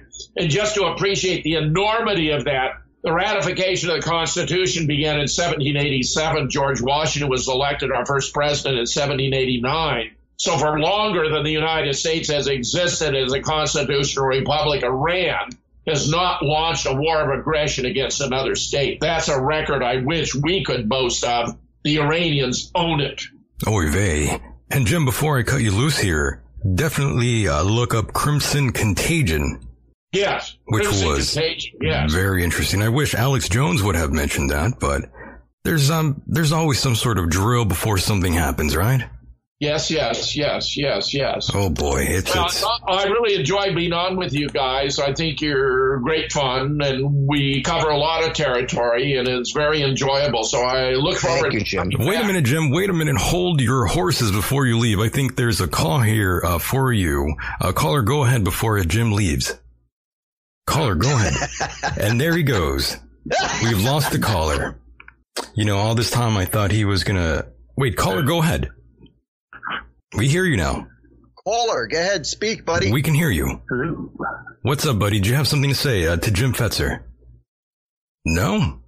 Well, we heard you now. Are you there? He hung up. Speak. He's gone. Jim, I want to thank you. Maybe next time. Yeah, maybe next time. Okay, I gotta Do go. your thing, Jim. You guys are terrific, and I really enjoy it, Michael. You know how much I like being on with you as my host. Much respect. Talk to you soon, my friend. Thanks. Got it, Take care, Mike. buddy. Great fun. Good Talk night. to you soon. Bye. And there he goes, and I believe the caller is back again. Caller, what's up? Caller, go ahead. And there's nothing. Okay. Not working. Yeah, I mean, we hear him, but now he's not talking. Well, click. What can you do? What can you do? Dude, what in, oh man. So, all right, I got to ask, at the end, did I say something wrong? Because I was always under the impression that the Iranian, the Iranian Liberation Army, whatever the hell the Iranian Rebellious, whatever the hell they're called. I thought they took over back in 79 or 80, just before, when President Carter was in office, just before, Ronald Reagan won. And, they had taken American prisoners or hostages from the American embassy. And from what I understand, I thought Iran was a great country. It was a democracy or a republic, whatever it was. But I mean, it was an aspiring country. It had freedom for its people. And then these rebels took over. And that was the end of that. Saddam Hussein was the greatest leader of the Muslim free world, Mike. And that was Iraq. Yes, Iran. but I'm just bringing up Saddam Hussein just as a reminder that we should have not taken him out of there. I just wanted to make that very clear to everyone out there. And by the way, I think the caller is here and he can hear us now. Okay. Caller, what's up? Can you hear us now? Yes, I can, Michael. How are you doing? What's up, brother? How are you? Good. This is Sean from Northern California. How are you? Oh, yeah. What's up, Sean? I missed you. Missed you too. How's Orangey doing? He's good. Good. How are you doing? Hey, what's that? Go ahead. I said, how are you doing, man? I'm doing well. Doing well. Things have changed at family. I'll explain later. Okay, go ahead. All good, though. You That's the main thing. You missed Jim, by the way, and it might have been... I know. I tried to call earlier, and I couldn't get through. It was like some busy tone or whatever. All good. And I had my checklist, and between you and Mike and Jim, it's like cross it off, because you guys were talking about it. But there was a couple of things I was hoping to get on before Jim left, but, c'est la vie. He'll be back again, don't worry. No, it's a good thing about Jim. He's like every 4 weeks, Right, giving us updates. And the only good thing about this shutdown is the programming on streaming between your show and Jim's Raw Deal. I mean, that's like 4 hours of... That's a lot of goddamn content, right? Yeah, I mean, I'm walking my dog who wants to go for 2-hour walks. I can listen to those shows. It's amazing. Word. But anyway, you made a comment about Kim Kardashian earlier. Yes. And I think I tweeted this to you, I don't know, I guess it's been a couple of months, how she was bragging. She goes, thank you, all my followers. We're doing fine. All of us have been tested. And this is before anybody could get a test. Really? Tests weren't available, right? Yeah, I think it was like early March or something. You did send me something like that. I do recall. Yeah. So that's Weird. Kind of brass on her end. And, I was going to ask Jim to elaborate about JFK Jr. going after Gates and Fauci, but I guess he already went into that. And there was a couple other things. Caller, if I may, the thing is when you speak to Jim, you're going to get an answer that goes from one topic to the next, so you have to be quick. Exactly. The freight train. Like I said, it's Michael wants me to call in, and it's like I had to pick my moments because he's on a roll, right? And That's true. He never stops. But Jim, that's why I call him Jim, the freight train Fetzer. Exactly. But there's certain things he talks about in his show that I wanted your audience to hear. Right. That's why I was trying to call in, but I couldn't get in. Did he mention? I unfortunately where I live, I get a lot of interference on the stream, so it. Oh, the Wi-Fi. Yeah, it's probably back on. It's probably your Wi-Fi there. It's not good in your location. Got probably a dead spot there somewhere. Exactly. Word. Did he talk about Google search on Hollywood television and film? I don't think he mentioned when that. You Google that phrase, Hollywood television and film, you get kiddie porn. Oh my God! Don't search that. What? Then. I'm not looking. Don't look at that. I'm not looking. You're gonna get yourself in trouble. Wait. What do you get? No. If you Google what do you get? Hollywood television and film, I think they've corrected it since. This was a couple of days ago. People were up in arms because there's young children dressed scantily, pictures of it, no videos or anything. But did he mention anything about Tom Hanks? No, we talked about Tom Hanks a couple of weeks ago, though. Yeah, it was amazing how he's got the virus in Australia, right? And everybody's worried about him, but yet somehow he's cured, and somehow with no air flight, he gets flown home to LA on some kind of Air Force. And by the way, hold on one second. I think we have Jim Fetzer right here. Jim, what happened? Well, the NFL draft is going on, and one of the guys I was going to do this show. This is the new JFK show we do every week. He's watching the NFL draft, so he doesn't want to do it. I see. I'm back for a few more minutes if you want. I could stay for 15 or something. Well, Mike, Jim, I'm so glad you're here because we do have a caller who wanted to speak to you. So I'm glad you're here. Yeah. Well, you get your chance, Sean. Here's Jim himself. Go ahead. Hey, Jim. Oh, Sean, yeah, you said you were going to call. I'm glad you did. Go ahead. Yeah. And like I said, I don't want to ask questions that you were going to talk about, but I missed a few minutes of the show due to streaming issues, and I was asking Michael, well, you were away. Did you talk to Michael and Mike about the Google search that Dean found about Hollywood television and film? About remind me, Google Sean. Hollywood television and film, what appears? Yeah. Well, if you put up that Hollywood television and film, there was a whole bunch of scantily clad little kids. In other words, a kiddie porn. And they were, Mike and Dean in particular was interpreting that as a sign of cracking down, which appears to be going on in this warfare in tunnels underneath Los Angeles. I mean, Dean's been reporting on it for some time now, and it looks as though it's a real deal. And frankly, I find it quite heartening because it suggests to me that Trump really is seeking to clean up the Hollywood. We played a video of a boxer by the name of Rodriguez who was talking about how there is a massive sting going on taking down pedophile operations all over the country, but especially in Hollywood. And where I knew by way of background from an interview I did with Jim Rothstein, who was an NYPD Gold Shield detective who cracked many pedophile cases in New York, only to find them quashed by the DA on political grounds, based upon his experience. 70% of the American political elite, including Hollywood celebrities, are engaged in pedophilia. 70%. And Rodriguez was saying he knows many A-listers because of his status as a boxer, and he was confirming that this really is going down. And frankly, if that's the case, I find it inspirational because it means Trump really is doing what he promised to do in draining the swamp. And Sean, by the way, you might have missed this if you weren't listening earlier, but I have validated the fact that there are lots and lots of tunnels in Los Angeles, and I've actually been to a rave in one of these said tunnels. So, I did hear that. I did hear that. Well, yeah. That's a fact. Right. And also, Jim, if you can mention the Tom Hanks angle. You know how he had.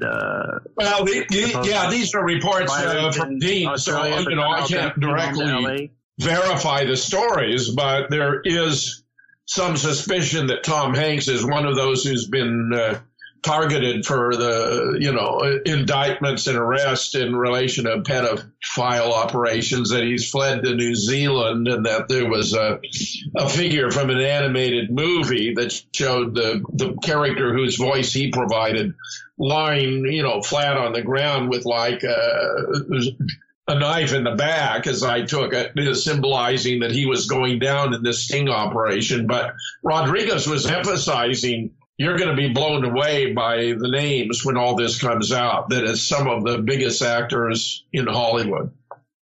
And just one more, Jim. You remember that article, I think it was in Minnesota, where it was mentioning kickbacks to the doctors if they noticed corona? Yeah, this is the Minnesota state senator. And the death certificate? The Minnesota state senator, who is also a doctor, was prevailed upon. He was asked to assign the cause of death as COVID to patients who'd never been tested, and he revealed that the hospitals were being paid $13,000 for every patient they identify as a COVID patient, and $39,000 for every patient they put on a ventilator.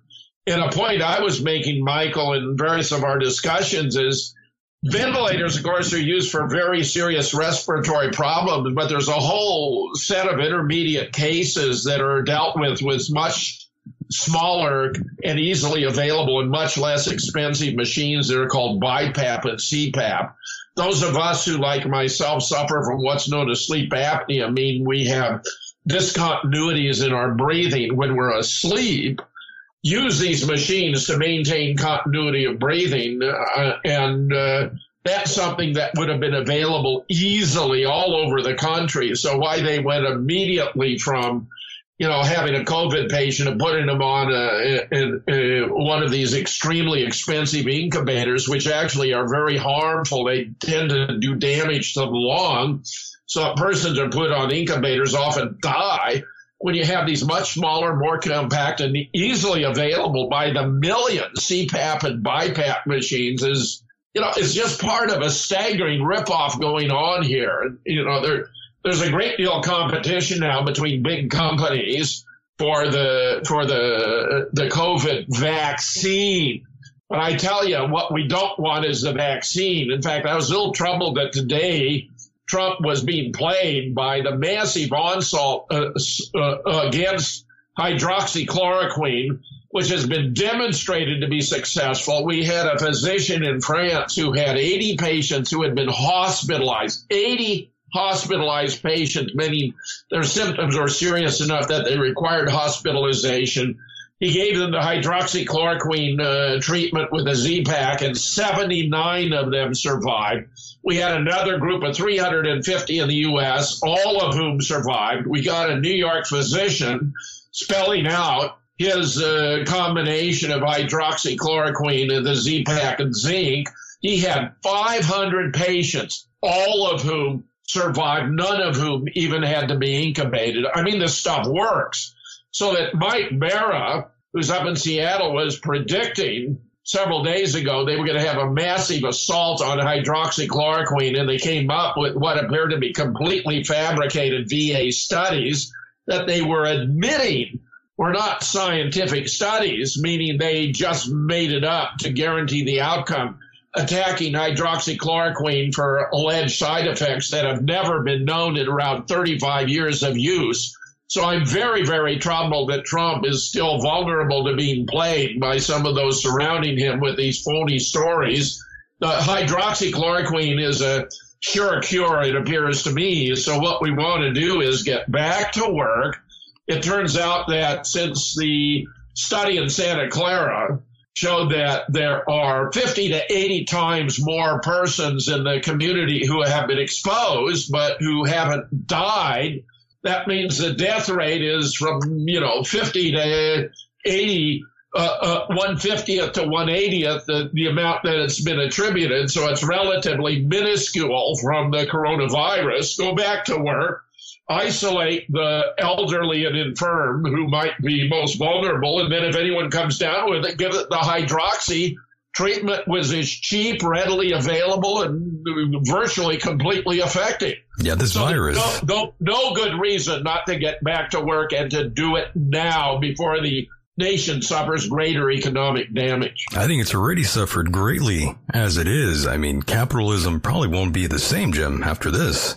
Well, I don't know. I mean, look, the idea was to have a kind of corporate fascism. I mean, remember, fascism it can also be known as corporatism. Mussolini himself made that point because it's a merger of big business with big government. If you wipe out the middle class and small businesses, then you're really left with this tremendously bifurcated structure where you have the mammoth corporation, the perfect example of which is Amazon.com, but also Walmart and others of that kind that just scarf up all the business that heretofore was dealt with by the smaller businesses. So they become even more mammoth. And you have the citizens more dependent on the state. So that it's really a bad arrangement and totally antithetical to the history of the United States. So we need to get back to work, and now. Today is not too soon.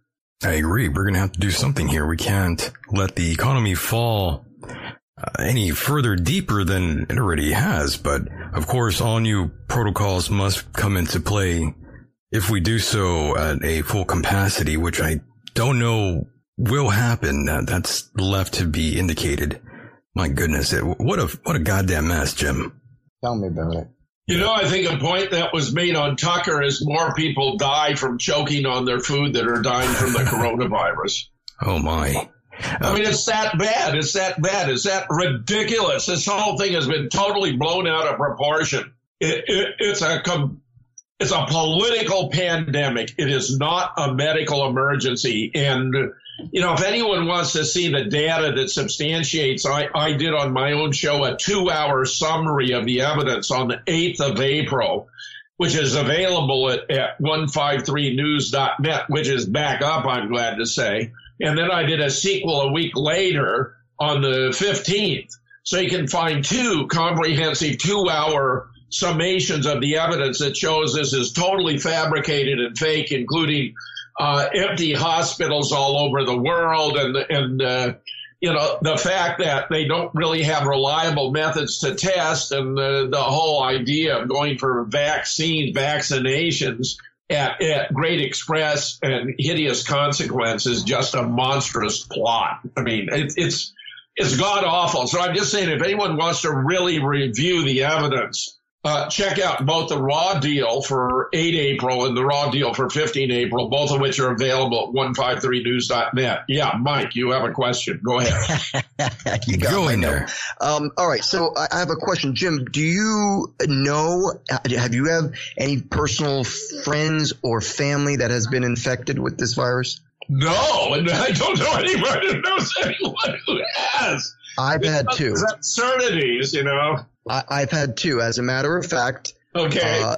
The third person I talked to, first of all, the 2 people that I know that were affected were a personal friend of mine. Yes. Who I've worked with musically, lives in New York City. He just got slammed with it this week. And I had a cousin who is down in Bayville, New Jersey, who was affected so badly from it, it had gone up into his brain. He's recovering. Luckily, he was literally on his deathbed. They didn't even know if he was going to make it, but he has recovered and he's at home recovering still, and he's doing good. So I'm glad about that. How was he treated, Mike? Was he given the hydroxychloroquine and the Z-Pack? That I do not have an answer for you. I can honestly say I don't know. But here's the other thing. Now the other person is a business friend of mine. As a matter of fact, I'm not going to tell you who he is, but Michael, you're going to know who I'm talking about because I just spoke to you a couple of days ago about having reached this gentleman. Oh, shit. In reference to getting some other guests on from the thing he runs. Oh, no. So this guy who I was talking to the other day, I've known him since 1993. We've worked together business-wise. He knows me as a musician. He knows me personally. He had a friend that had worked for him in this event that he runs every 6 months in New Jersey. Yeah. This guy whose name, we'll call him Tony for now, because I don't want to mention any names. But this guy Tony, who was a friend of the guy who I'm talking to, and my friend tells me, he goes, my friend Tony, first off, his grandfather got sick, number one. Yeah. As a result, his mother got sick, his 2 sisters got sick, and eventually Tony got sick. And every single one of them is now dead. So you have the grandfather who died first, the mother, the 2 sisters, and then Tony. All 5 of them are dead. That's a terrible story. I mean, it's horrible. I'm so unhappy to hear about that. On the other hand, were they treated with hydroxychloroquine and the Z-Pack and zinc? Because this works. Again, Jim, I don't know those specifics. All I know is from what I was told that my buddy who I was talking to on the phone told me that all 5 of them died within a 2.5 to 3 week period. Well, let me follow up by saying Tucker's show tonight is brilliant about the cost to the economy in relation to actual deaths lost. He points out that the vast majority of deaths in the United States have been concentrated in New York City and in New Jersey. And it's a lot of persons who travel from New Jersey into New York to work. And that appears to be the big cluster in the USA. I think it was on the order of 15,000 in New York and 5,000 in New Jersey. And he was going through all the other states, and the numbers were pretty trifling, even in the 2 largest, most populous states of California and Texas. But what I'm saying is not that the virus isn't real. The virus is real. The pandemic is fake. The pandemic is what is not real because the actual number of deaths is minuscule. not even as substantial as a seasonal flu. And as Britt Hume observed on Tucker's show weeks and weeks ago, you don't shut down a country because of a contagious disease. Sweden has gone forward and is thriving and surviving. You have a number of states here in the U.S. that haven't locked down, and they're doing just fine. We would have been far better off had we not locked down.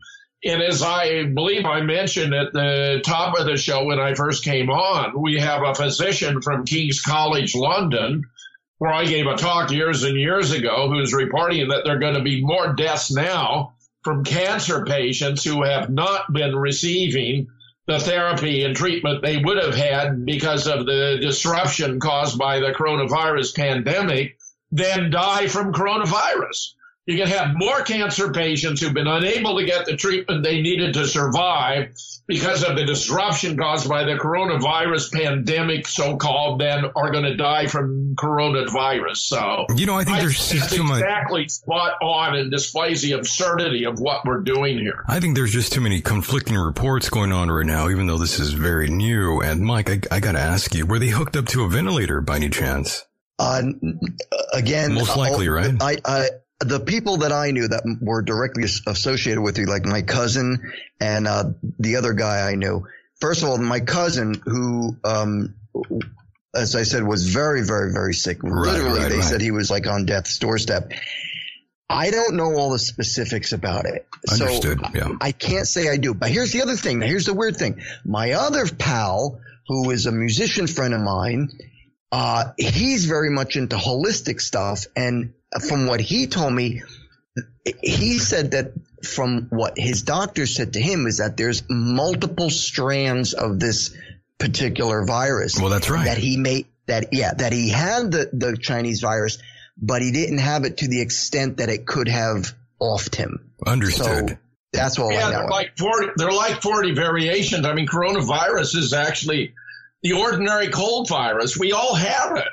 And it's just that if our immune system is working normally and is robust, it doesn't affect us. That's why there's a suspicion that Dr. Tenpenny and I were discussing last night that 5G may be the hidden variable in the background. Because if you look at the worldwide patterns where coronavirus is having the greatest impact, there are areas where 5G has been rolled out, where among the effects of 5G are to weaken our immune system so that threats we normally not bother with, like water off a duck's back, actually we become vulnerable because our immune system has been weakened. And I was even saying to her, maybe that would account for the alleged, I think the number is 21 million cell phone users that seem to have disappeared in China. Could they have had 21 million deaths from 5G exposure? Look, this is a mystery here, and we were simply sharing our concern that might be the case. She did say to me that the Chinese crematoria are running day and night. That's true, though. They are. But, Jim, I have to say I don't understand. Well, I can't really jump on the 5G bandwagon simply because of this fact. All the people that have died from COVID-19, none of them had all of a sudden just random cancer, like thyroid cancer or any other cancer. And that's what a lot of people have been putting out there about 5G, that it causes cancer. But where's all the cancer?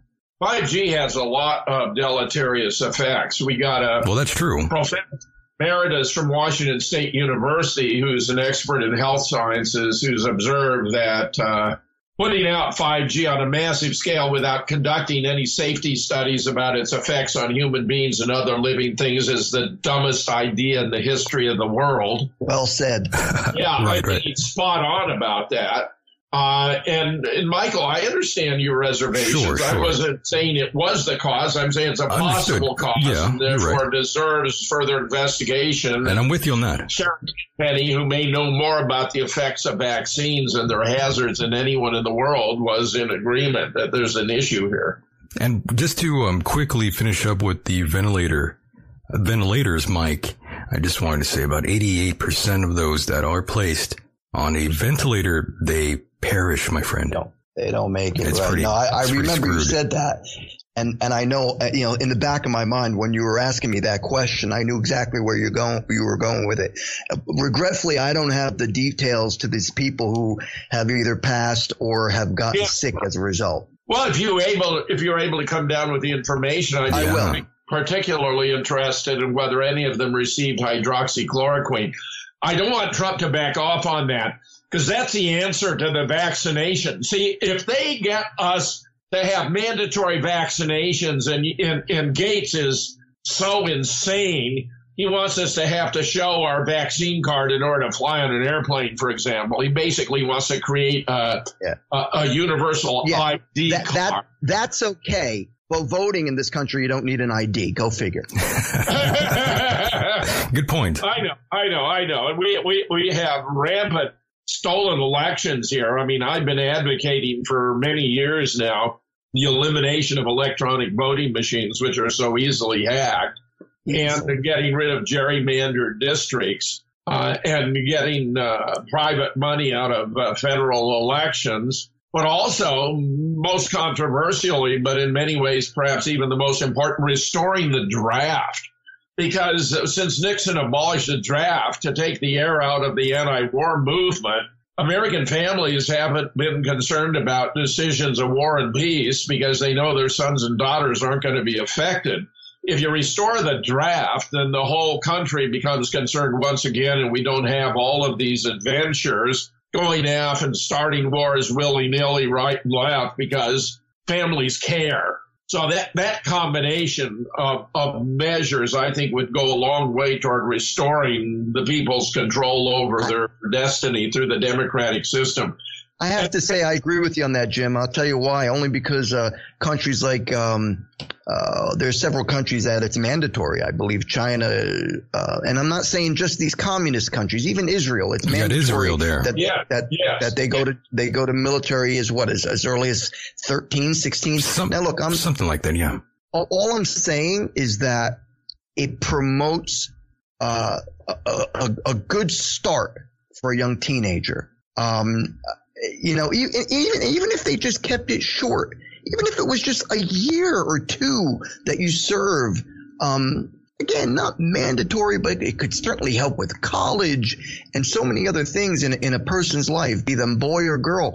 But the problem is we got too many people that come up and they immediately oppose the country, our country, the U.S., the United States of America.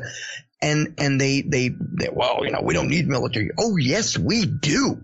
Military. We are the number one country in the world, and we need military to reserve peace. I can't say it enough. No, I agree with you completely. And the fact is, it instills discipline. We have a generation of students who've never held a rifle, who've never, issued a salute, who don't know A to Z, don't know anything about military service, have no sense of discipline. The nation would be far better off to have a larger core of its young people who actually have military training, have a sense of discipline, who've had some responsibility in life, and haven't just lived a soft, flabby, meaningless existence. I mean, just to put it in kind of broad language, I think it's a good experience. Now, I had the benefit of the Navy providing for my tuition, books, and at the time, $50 a month spending money when I was an undergraduate in return for my agreeing to serve for 4 years or more as a regular officer in the Navy or the Marine Corps. This was the NSF title, the National Defense Education Act Title IV program. And I mean, I could not have afforded, my father couldn't have afforded to send me to Princeton, very expensive. Of course not. Yeah, no. But the Navy paid for it, and I chose to serve in the Marine Corps, and it was because I figured if I was going to be in the military, I wanted to be in a real military organization.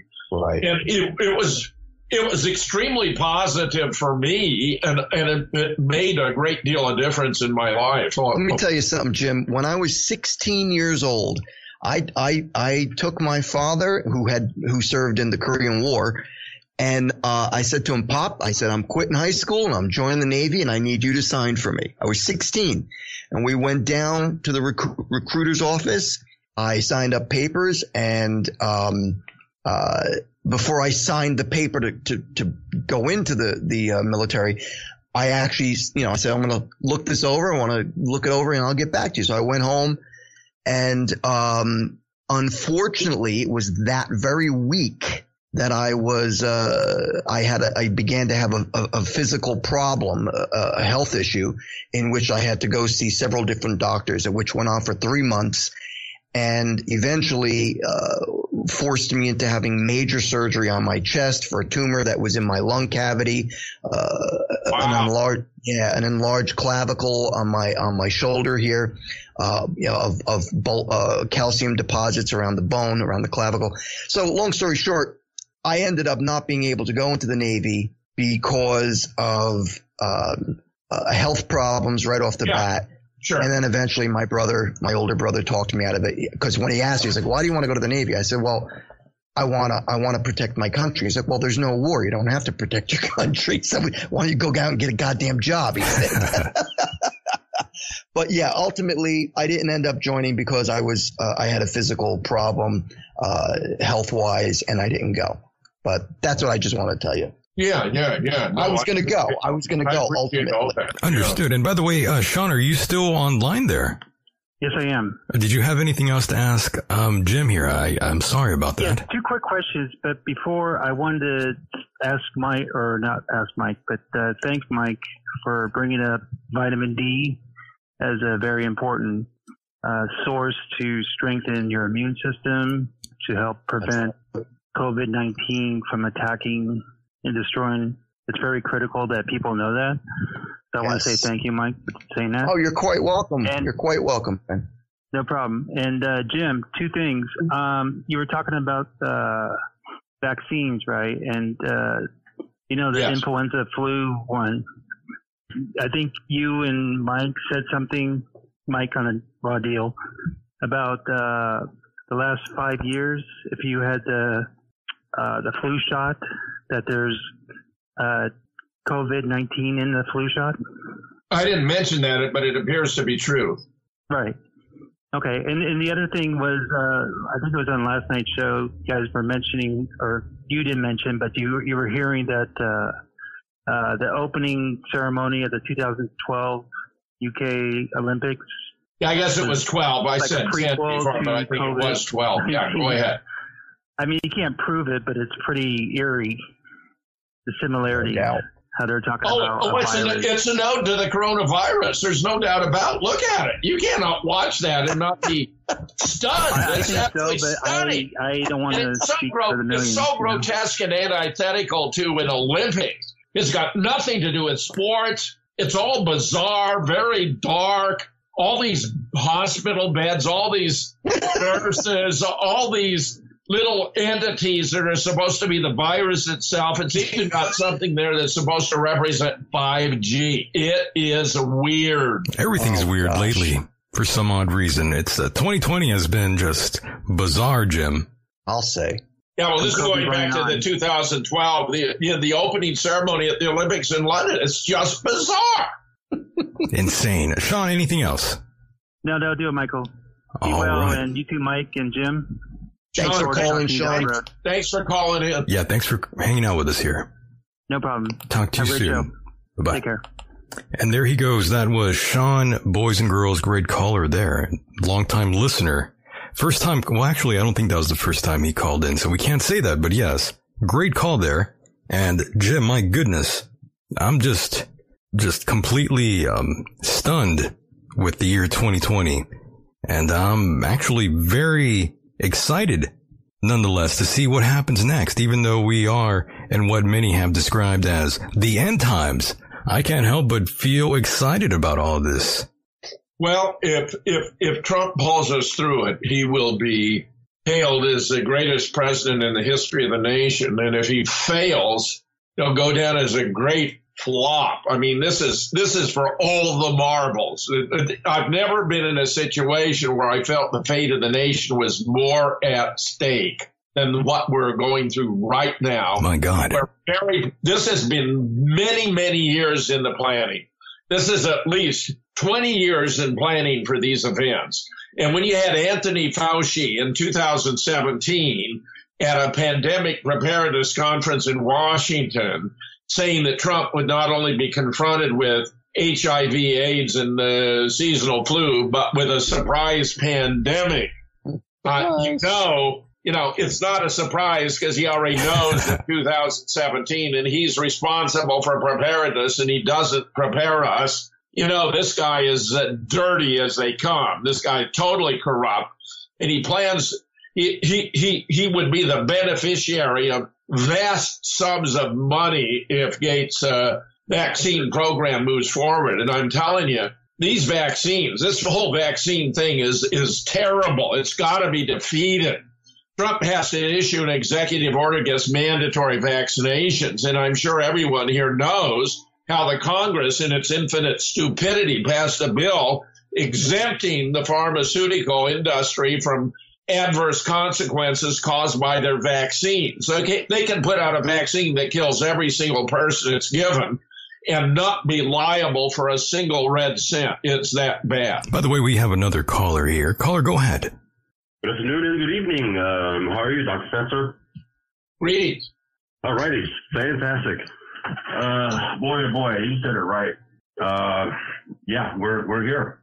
Now, would that be the only industry that's exempt, that has these exemptions, or are there any other industries?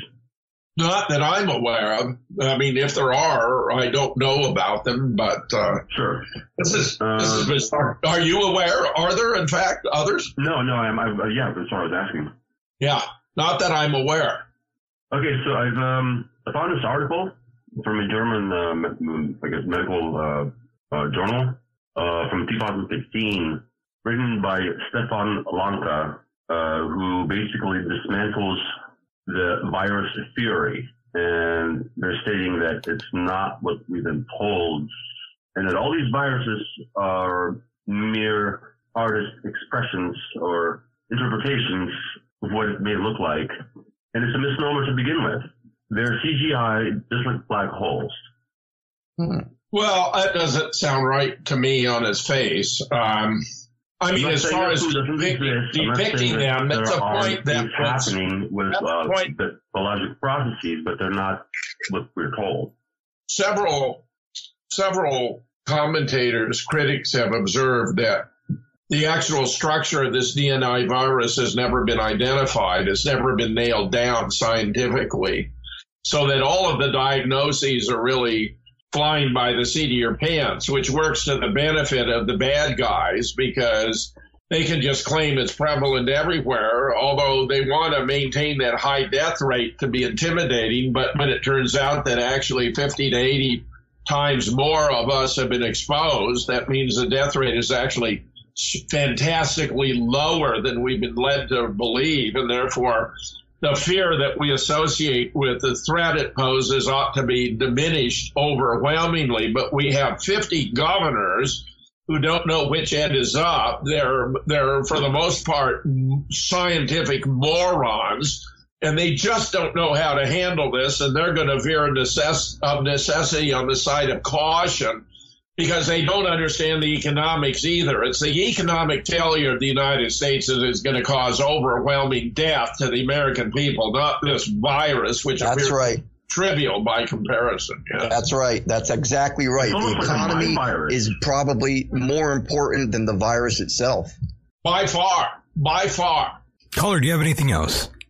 And, they haven't even qualified, what it is, let alone how to test it, how to verify it and validate it, and then, of course, the whole operation of their tactics, which is the mind virus itself. Stop listening to the garbage media. Tune in to people like us. Well said, caller. Yeah, glad you called. Absolutely. Thanks for the call, buddy. Yep. Take care. And I'll leave links in Discord. Go ahead. Take care and be safe out there, my friend. Thanks for calling, guys. All right, bye-bye. Godspeed. And there he goes. Great call as well. And my goodness, so much has been going on. Jim, what's it like out there where you are at currently?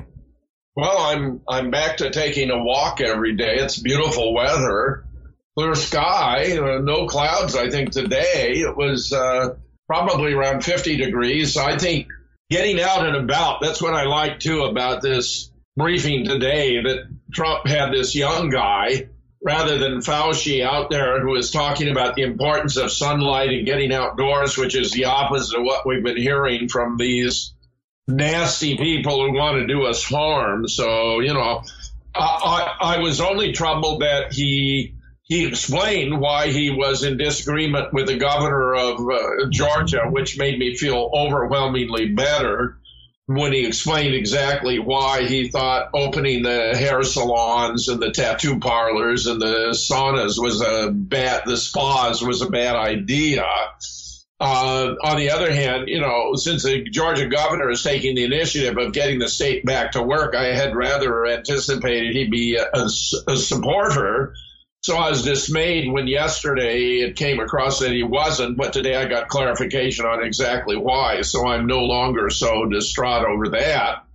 And having this younger guy, I'm just worried he's going to be playing about the hydroxychloroquine because it really is a solution. They did not anticipate there'd be a cheap, readily available, and highly effective antidote to the coronavirus that was already around for 35 years in the form of an anti-malarial drug that just has a terrific track record. So they're trying to undertake all this propaganda, pseudoscience for a certainty, to try to restore the vaccines as the number one agenda. If they can get us to take the vaccines, they have won. I'll tell you right now. Vaccination, universal vaccination was always the agenda, in addition to destroying small businesses in the United States. So we'll see what happens here. Definitely. Trump needs to move to preclude mandatory vaccinations. That would be one of the most important measures he could take. Wild times, Jim. These are historical times, as I've said time and time again here on this program. And Jim, I want to thank you very much for being a part of the program. Yet again, it's always an honor and absolute pleasure to share the air with you, my friend. Well, I always enjoy it, and you and Mike are a great combination, so it's my great pleasure, Michael. I look forward to next time. Yes, sir. Thank you, Jim. We'll do it again. Thanks, Mike. Good stuff. All right. Take care, Jim, and mahalo. Yes. Thank you. Thank you, you Mike. for all your information. Have a good night. Good night, sir. And there he goes, Mr. Jim Fetzer, the one and only Professor Jim Fetzer. Great man, great guest. Love having him here on the program. And yes, it's that time to wrap it up. I didn't even get a chance to play our little intro drop here. Mike? You gotta. Ladies and gentlemen, here's Michael and Mike of the Michael Deacon Program. Oh my. It's goddamn amazing. Love that part.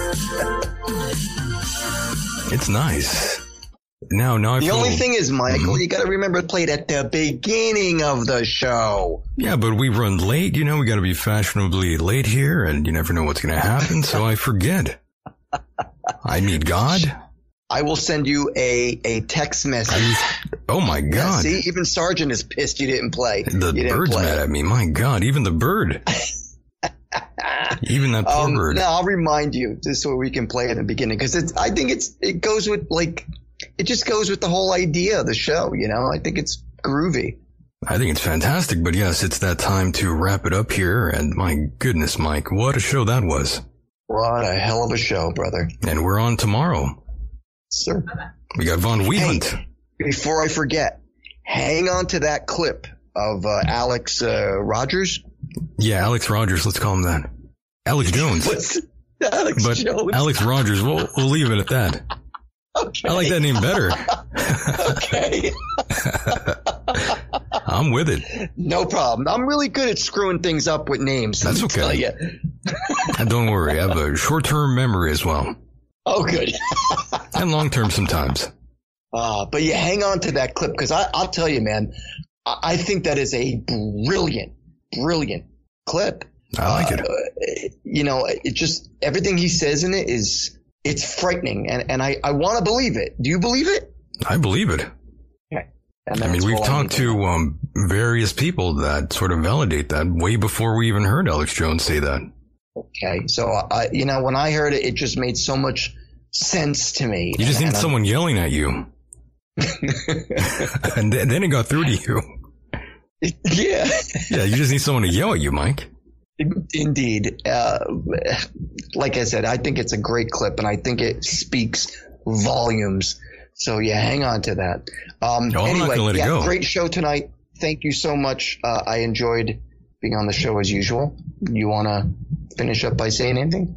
Well, you know what I'm going to say right now, Mike, as we always do, have to play this. On that television set. Yes, Lord. Got enough time for this stupid crap. Thank you, Lord Jesus. He received your healing. His healing. Yes. Man. Mm-hmm. Yeah. Say it, I take it. I take it. This makes you feel better, though, Mike. It's mine. It's mine. Speak for yourself. I thank you and praise. I feel way better now. Yes. And I forgive if I have aught against any. And I praise you that I'm well and whole. I praise. That I'm well and whole. Yes. According to the word of God. The word of God. The word of God. I'm healed. Yes. I'm healed, and Mike. I consider not my own body. Yes. Consider not my own body. I consider not symptoms in my body. I consider not symptoms in my body. But only that which God has promised. Only that Only that what the Word has said. Only that what the Word. And by His stripes I was healed. And by His stripes I am healed now. I'm not the sick trying to get healed. I'm the healed, and the devil's trying to give me the flu. Right. Or whatever else kind of thing he's trying. Yeah. Healed and well. Yes. In the sweet name of Jesus. Sweet Jesus. Mm-hmm. Yeah. Amen. Hallelujah. Hallelujah. Hallelujah. And there he goes. That was Adam Copeland there. And, you know, Mike, even though we laugh and giggle, I got to say, playing that makes me feel so much better. Yeah, I really wasn't laughing. I know you hate it. I know you hate it, but I think it's fantastic, and it makes me feel so much better. And, you know, that's what religion is all about, feeling better, Mike. To each his own, buddy. Who gives a shit about facts when you feel better? That's what I always say, right? Who gives a shit about facts? As long as you feel better, Mike, that's what it's all about, the feeling better game. You know, everyone bases their whole lives around feeling better. I mean, fuck the facts. As long as you feel better, I mean, fuck it all. You know, you gotta say to yourself, though, in some way, and I mean this in all truthfulness, some people can really make themselves feel better psychologically and get through it. So there's no joke to what you just said. It's a psychological game. It's really true. It is. It's very true. If you can psych yourself up enough to feel better about something, no matter what it is, in some cases you can actually do it. It's mind over matter. Absolutely. Please subscribe to the YouTube channel for those of you out there who have not. And of course, take us on the road, me and Mike here, by subscribing on iTunes, Stitcher, CastBox, and Spotify. And of course, international listeners out there, we love you very much. Mike, go ahead and plug. Love you. Mike, go ahead and plug anything you'd like. Okay. Anybody who is interested in any of the work I do musically, you can check me out on MikeHideous.com. That's MYKE, hideous.com. And also my art website, which is horribleartwork.com. And I'll have you know, I think by Monday, the first new designs of my T-shirts are coming out. 6 new designs will be hitting the websites, both websites. And I have T-shirts, everything from throw blankets to throw pillows to mugs to women's clothing, leggings, all kinds of stuff. So check it out if underwear. You can. A big thank you to Michael Deacon for having me on as co-host, and to Jim and all our callers and listeners. Thank you very much. We love you guys. You got some underwear and some tampons there ready to go. Condoms and vibrators. I mean, you got to go all out like Joe Exotic. A big picture of my face right on the condom. That's what Joe Exotic did. I heard, when he was running for president. Oh my God! Have you watched that show yet? I saw all of it already. Oh boy, great times. But Mike, we will catch up again tomorrow. Yes, sir. All right, brother. Always an honor and pleasure to have you here, Mike. All right, brother. Thank you so much for having me. I love it. For sure. Mahalo. Ciao, buddy. And there he goes, boys and girls, the one and only Mike Hideous. And whatever it is that you do choose to believe, you must adapt now.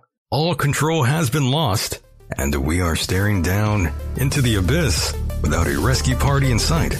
And with that said, the world is a mysterious place, and life itself is a mystery. Until next time, good night, everybody.